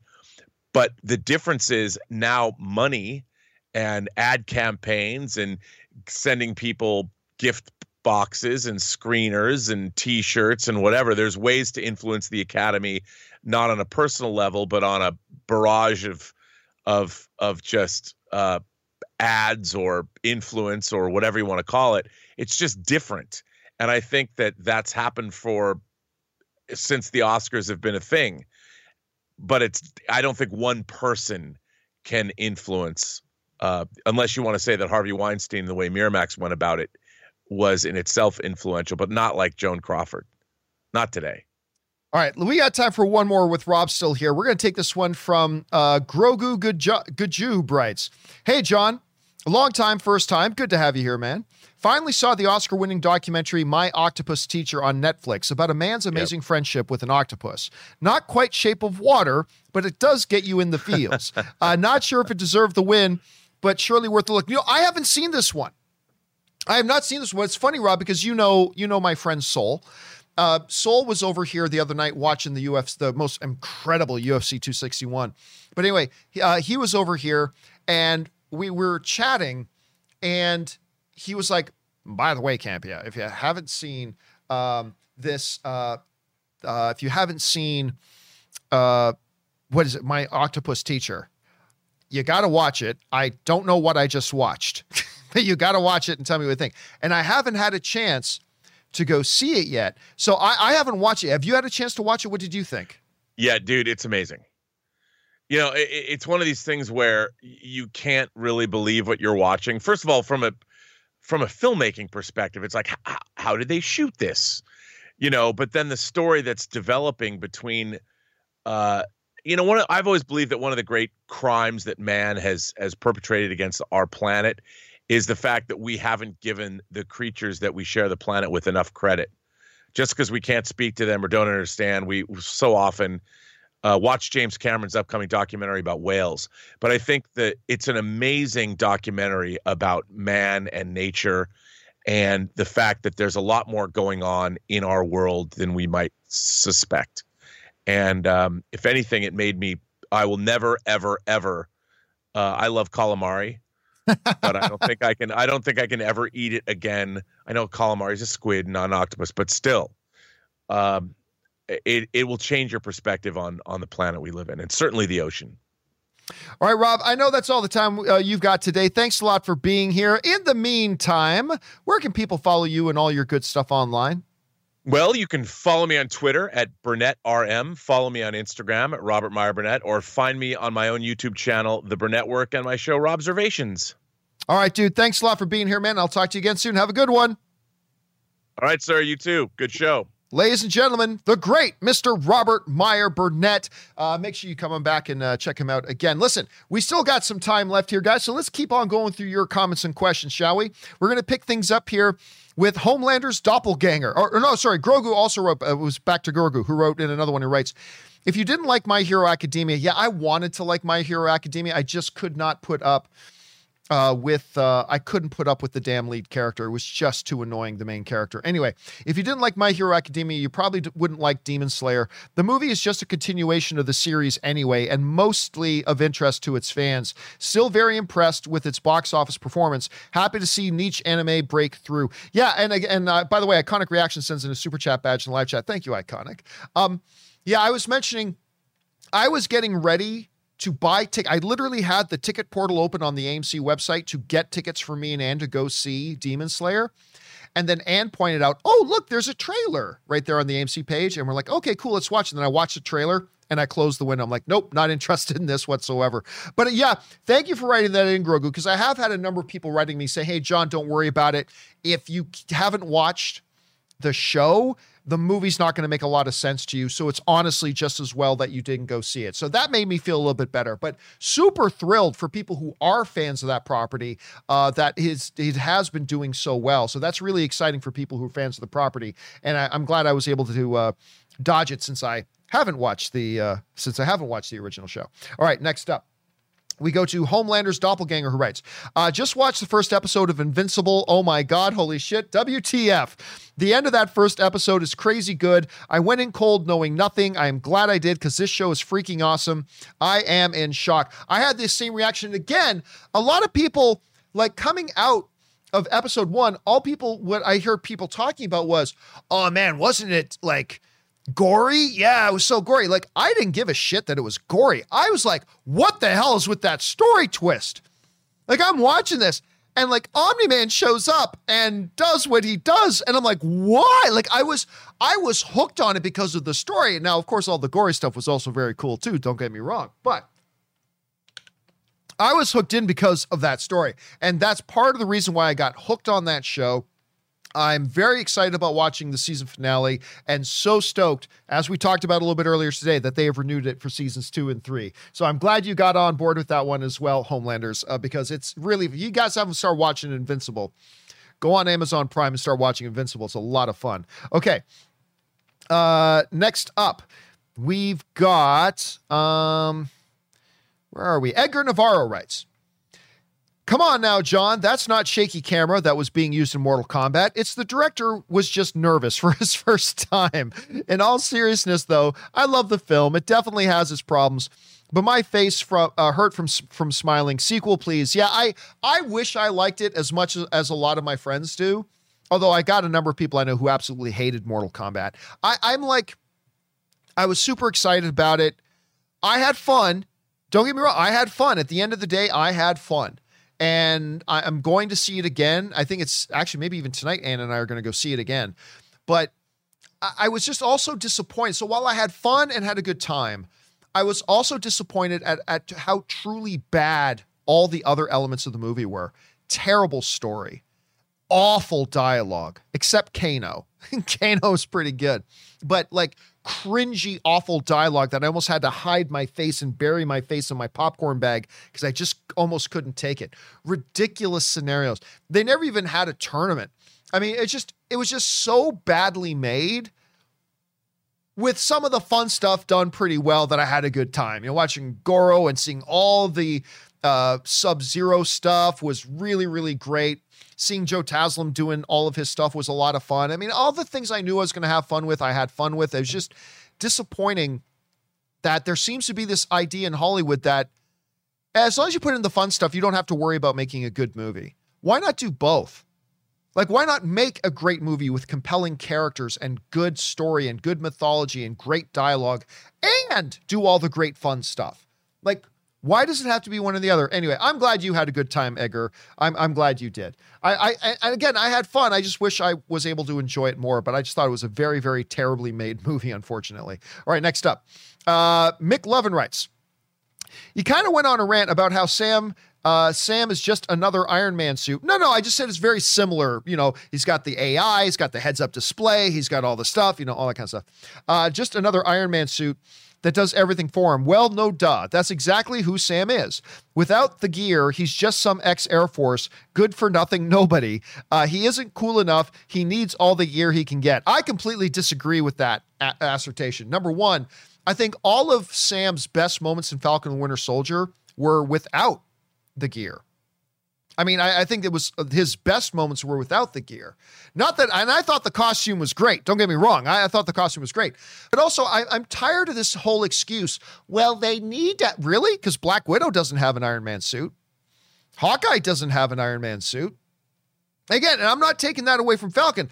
I like Falcon's big thing is that he uses this device that the military made, and that's kind of his motif. So I got no problem with it. Again, I just get turned off a little bit.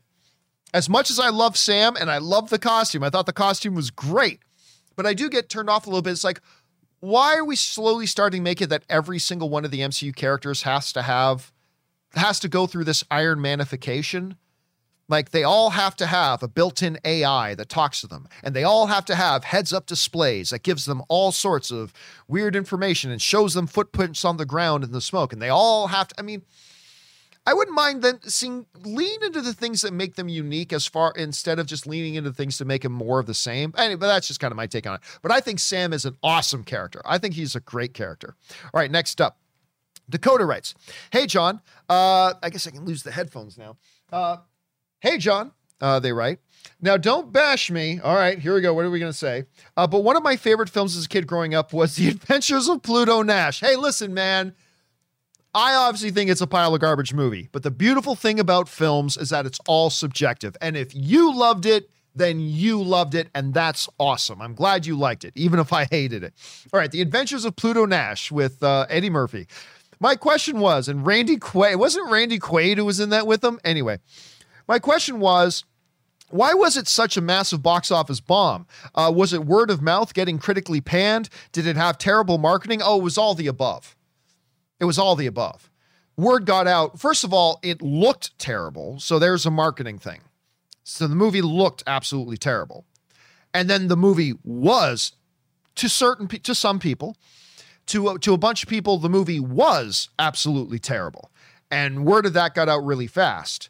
So you put those two magical elements together and you don't have a real big winning combination. But again, if you liked it, that's the thing about art, man. It hits us all in different ways.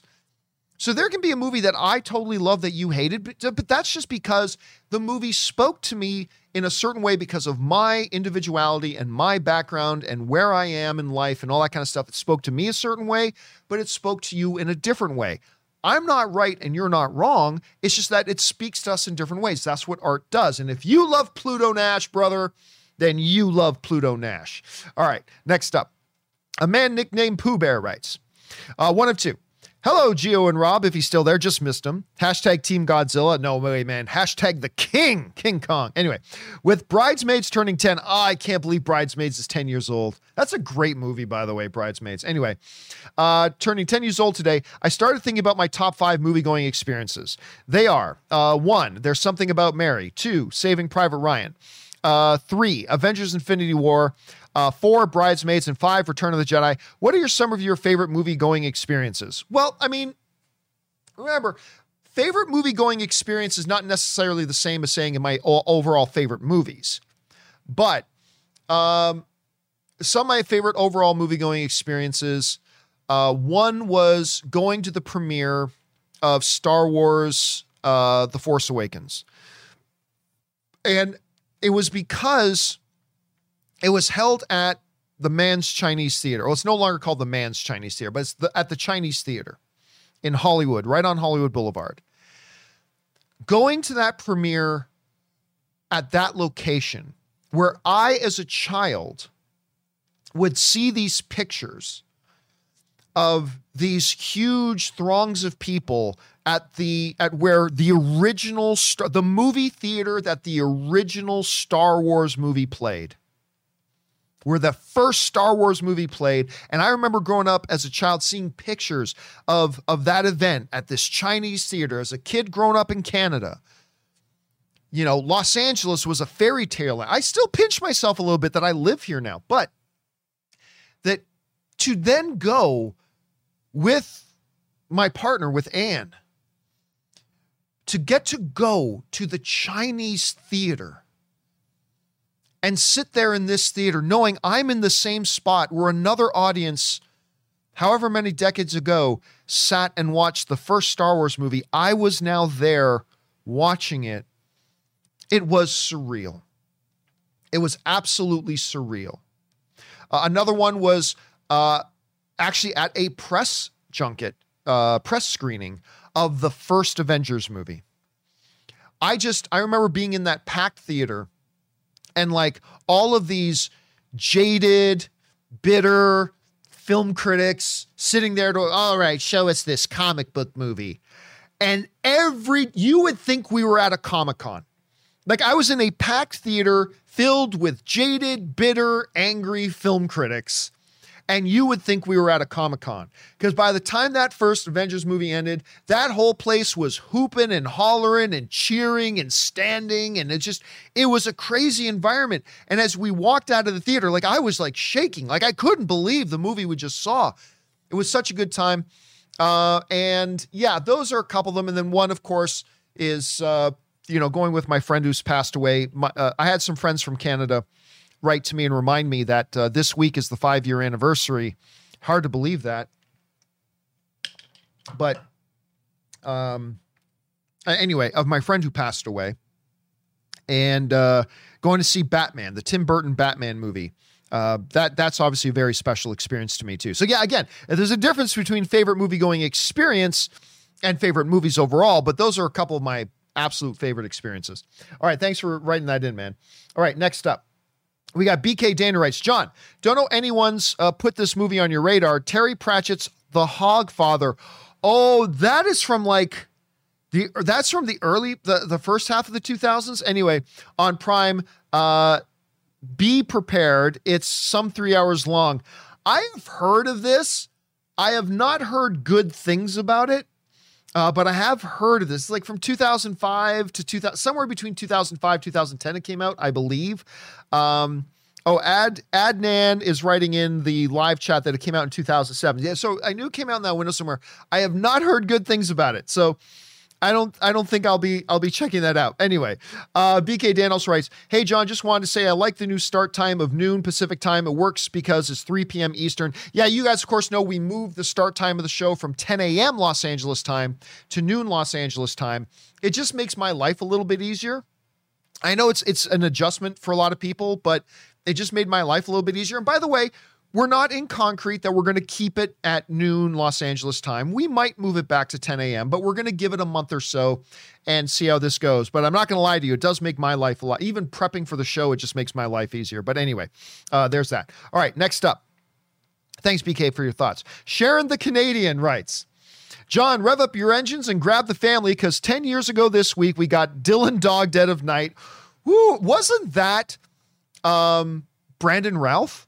Wasn't that let me just double check that. I think that was Brandon Routh who was in Dylan Dog. Hold on a second. Dylan Dog, IMDb. I was pretty sure that was, that came out. Well, actually, it says it came out in 2010. So it might be old. But yeah, that was Brandon Routh. Yeah, Tay Diggs was in that as well. Bad movie, unfortunate. But I love Brandon Routh. Anyway, we got Dylan Dog, Dead of Night, Hoodwinked, Hoodwinked 2, Prom, and Fast 5. After watching Fast 5, did you think that the Fast Saga would be the blockbuster it is today? Thank you and have a great day. Yeah, was that 10 years ago? Hold a second. That was 2011. Sorry, I just clicked on the wrong one. Hold a second. That was 2011 that came out. Fast 5 came out in 2011. And it was the first one, if I'm not mistaken, that had Dwayne The Rock Johnson as Hobbs as the main character. That's really the one that turned Fast and the Furious into a blockbuster franchise. Because you got an injection of movie Viagra, which is Dwayne Johnson is franchise Viagra. Drop him in your franchise, boom, watch the box office take off.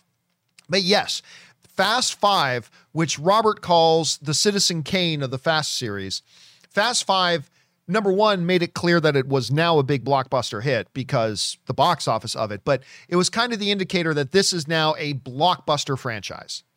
It wasn't really some huge blockbuster franchise before that. It was a franchise. It had its successes.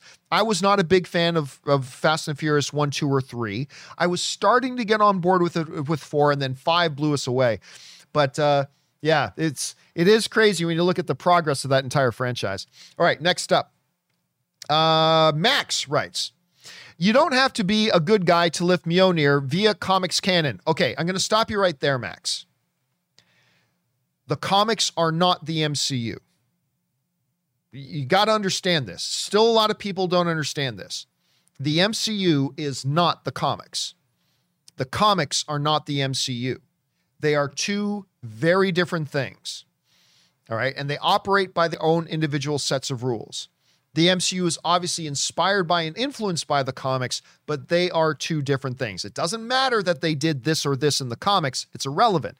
It's how do they do it and how do they portray it in the movies. Anyway, Hydra Cap was worthy, not because he was good, he wasn't, but it's because he was super strong, self-confident, determined, in his resolve. A morally gray character lifting the hammer is right for the MCU.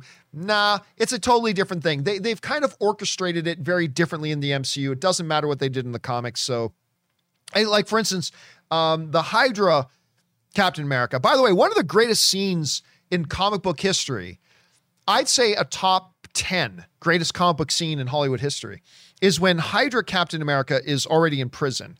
And then real Captain America comes, and there's like this whole story where it's just the two of them talking in his prison cell. And it's basically, they're going back and forth with their ideologies.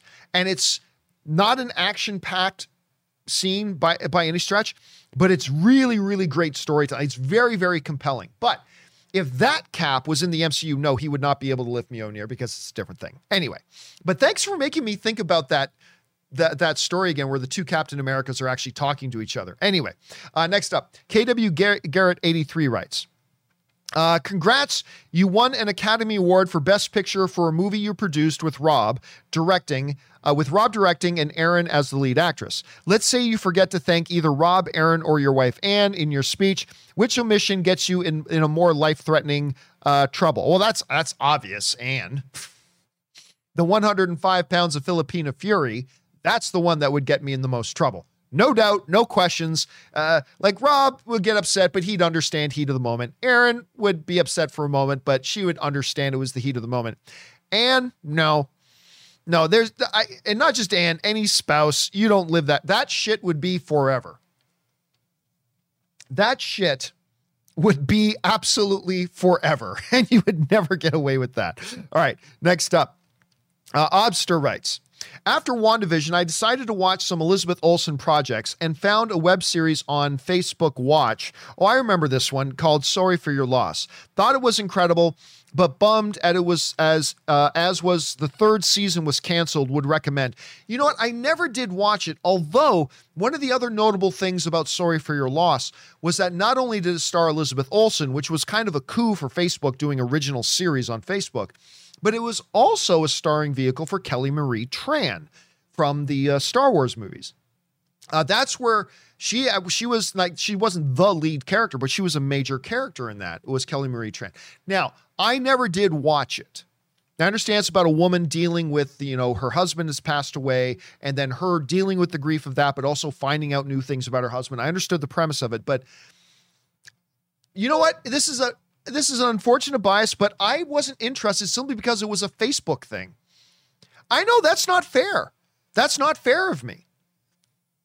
But I honestly just didn't give it a chance because it was a Facebook original. That's not fair. I totally admit it. It's not fair, but it was what it was. And when I saw there was a Facebook original, I was like, I instantly tuned it out. Even though it sounded pretty good, and I love Elizabeth Olsen, and I've heard good things about it, Obster. So thank you for bringing that up. Maybe some other people will want to go check it out now. All right, next up. We got just a couple minutes left here, guys. Willow writes, is Godzilla vs. Kong profitable at currently just over $400 million at the box office, or do the current extenuating circumstances give the studios confidence that the next film in the franchise will turn a profit even if this one doesn't? You know what? I think this one has already rounded the corner into profitability. If I'm not mistaken, the price tag on Godzilla vs. Kong was $180 million. It's made over $400 million already. Even when you subtract the 1/3 for box office, now you're subtracting about $120 million that the theaters get to keep. So now you're talking about it making $280. I don't think they spent $100 million in marketing. I think they probably spent about $50 or $60 million in marketing, which means that Godzilla vs. Kong has already made them $40, $50, $60 million in profit. That's pretty good, especially considering the current pandemic. So yeah, we talked about it on yesterday's show, and this question came in after yesterday's show, but yes, they will be doing another one. They may even call it Son of Kong. We'll see. They're already talking to Wingard about maybe coming back and doing it again. We'll see where they go with that. All right, good question, Willow. Next up, Roll of the Egg writes, Hey, John and Co. I just finished The Irregulars and Shadow and Bone. I was supposed to watch the first episode of Shadow and Bone the other day. Ann and I got busy. I am looking forward to watching that, though. Diverse cast providing great performances. I understand your scroll. That's from yesterday's show. Scroll! Apologies. Watching the Nevers already. I'm becoming a fan of fantasy. Love your show. Let the filthy come forth. Listen, I got to admit, I've been enjoying the Nevers. I saw the first trailer for it and I thought, well, that's interesting, but I didn't, you guys remember when we talked about the previews for it, I wasn't totally taken with it. I have really liked the show so far. And I'm really excited about watching Shadow and Bone. I'm not hearing the best things in the world about it, but I'm hearing some pretty solid things. So, and I like Ben Barnes. So I'm very much into checking out this movie. So we'll see where that goes. All right. Thanks for that. Okay. Next up, Ryan Lohner writes, here's a real sign of how big of a flop Inhumans was. Scott Buck, yeah. Scott Buck doesn't have a single credit to his name since 2017. This is despite being renowned for always getting his work done on time and under budget. Here's the thing, Scott Buck, he was very good. Let me bring up his thing here. Because all we think about now with Scott Buck is Iron Fist and Inhumans. The unfortunate thing about that is that he has got some really good things. Do you know before that? Look at some of this stuff. Look at some of this stuff. He had Dexter, man. He was an executive producer on Dexter. He did some producing work on Rome.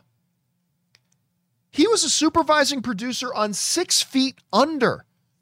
There are people who love that show. And then he did Iron Fist, which was all kinds of bad. And he did Inhumans, which is unspeakably bad. And he hasn't done anything since. Look at this thing here. Dexter, Rome, 6 Feet Under. I mean, this is a guy who is probably going to be able to take his pick of things and pick of projects and things he'd like to do. He gets brought on by Marvel to do Iron Fist. Awful. He gets involved as a producer on Inhumans. Awful. And he hasn't done a thing since. He hasn't been hired to do anything since. That's unfortunate. But I mean, that is the fickleness of this industry, man. You put out a couple of big stinkers, especially as a producer. I mean, if you're an actor, you don't take all the blame if a show's bad, unless you were a bad actor in it. But it's not really up to the actor if the show is actually successful or not. You've got a part to play. But when you're one of the producers, you can be doing great stuff. You put out 2 things in a row that are bad. It could end a career. It could end a career. Abundance just put it really well. Abundance just put it in the live chat, said Ike Perlmutter killed his career. Pretty much. Listen, obviously this guy has shown in his career, Scott has shown in his career that he's good. He knows what he's doing. And yes, he had a couple of bad days at the office. So has everybody. I hope he gets another chance to do something and gets back to, producing the type of content that we saw from him before Iron Fist. I certainly hope that, because right now, whenever you think of this guy's name, all you think about when you hear the name Scott Buck, all you think about is Inhumans, and all you think about is Iron Fist. And that's unfortunate because he's done some very good work. So I hope he gets a chance to redeem that moving forward. Okay, guys. We still got questions to go from Hot Rod Todd and Verisimilitude's Lost Son. Do not worry. We will start off tomorrow's show with those questions and we'll get all rolled in. But for now, guys, that'll do it for today's installment of the John Campea Show. Thank you guys so much for being here and making this show a part of your day. Thanks to Robert Meyer Burnett for bringing his glory and goodness. And a special thank you to all of you guys who sent in those live comments and questions.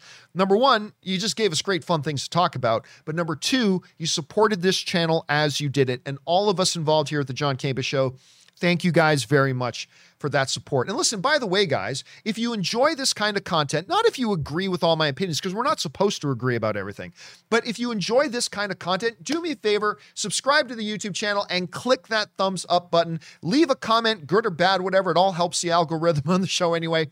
And thank you guys for being here and making this show part of your day. Okay, guys, remember, do the 4 main things. Stay smart, stay safe, take care of yourselves, and please take care of the people around you. That'll do it for me for now, guys. Thanks a lot for being here. My name's John Campea, and until tomorrow, my friends, bye-bye.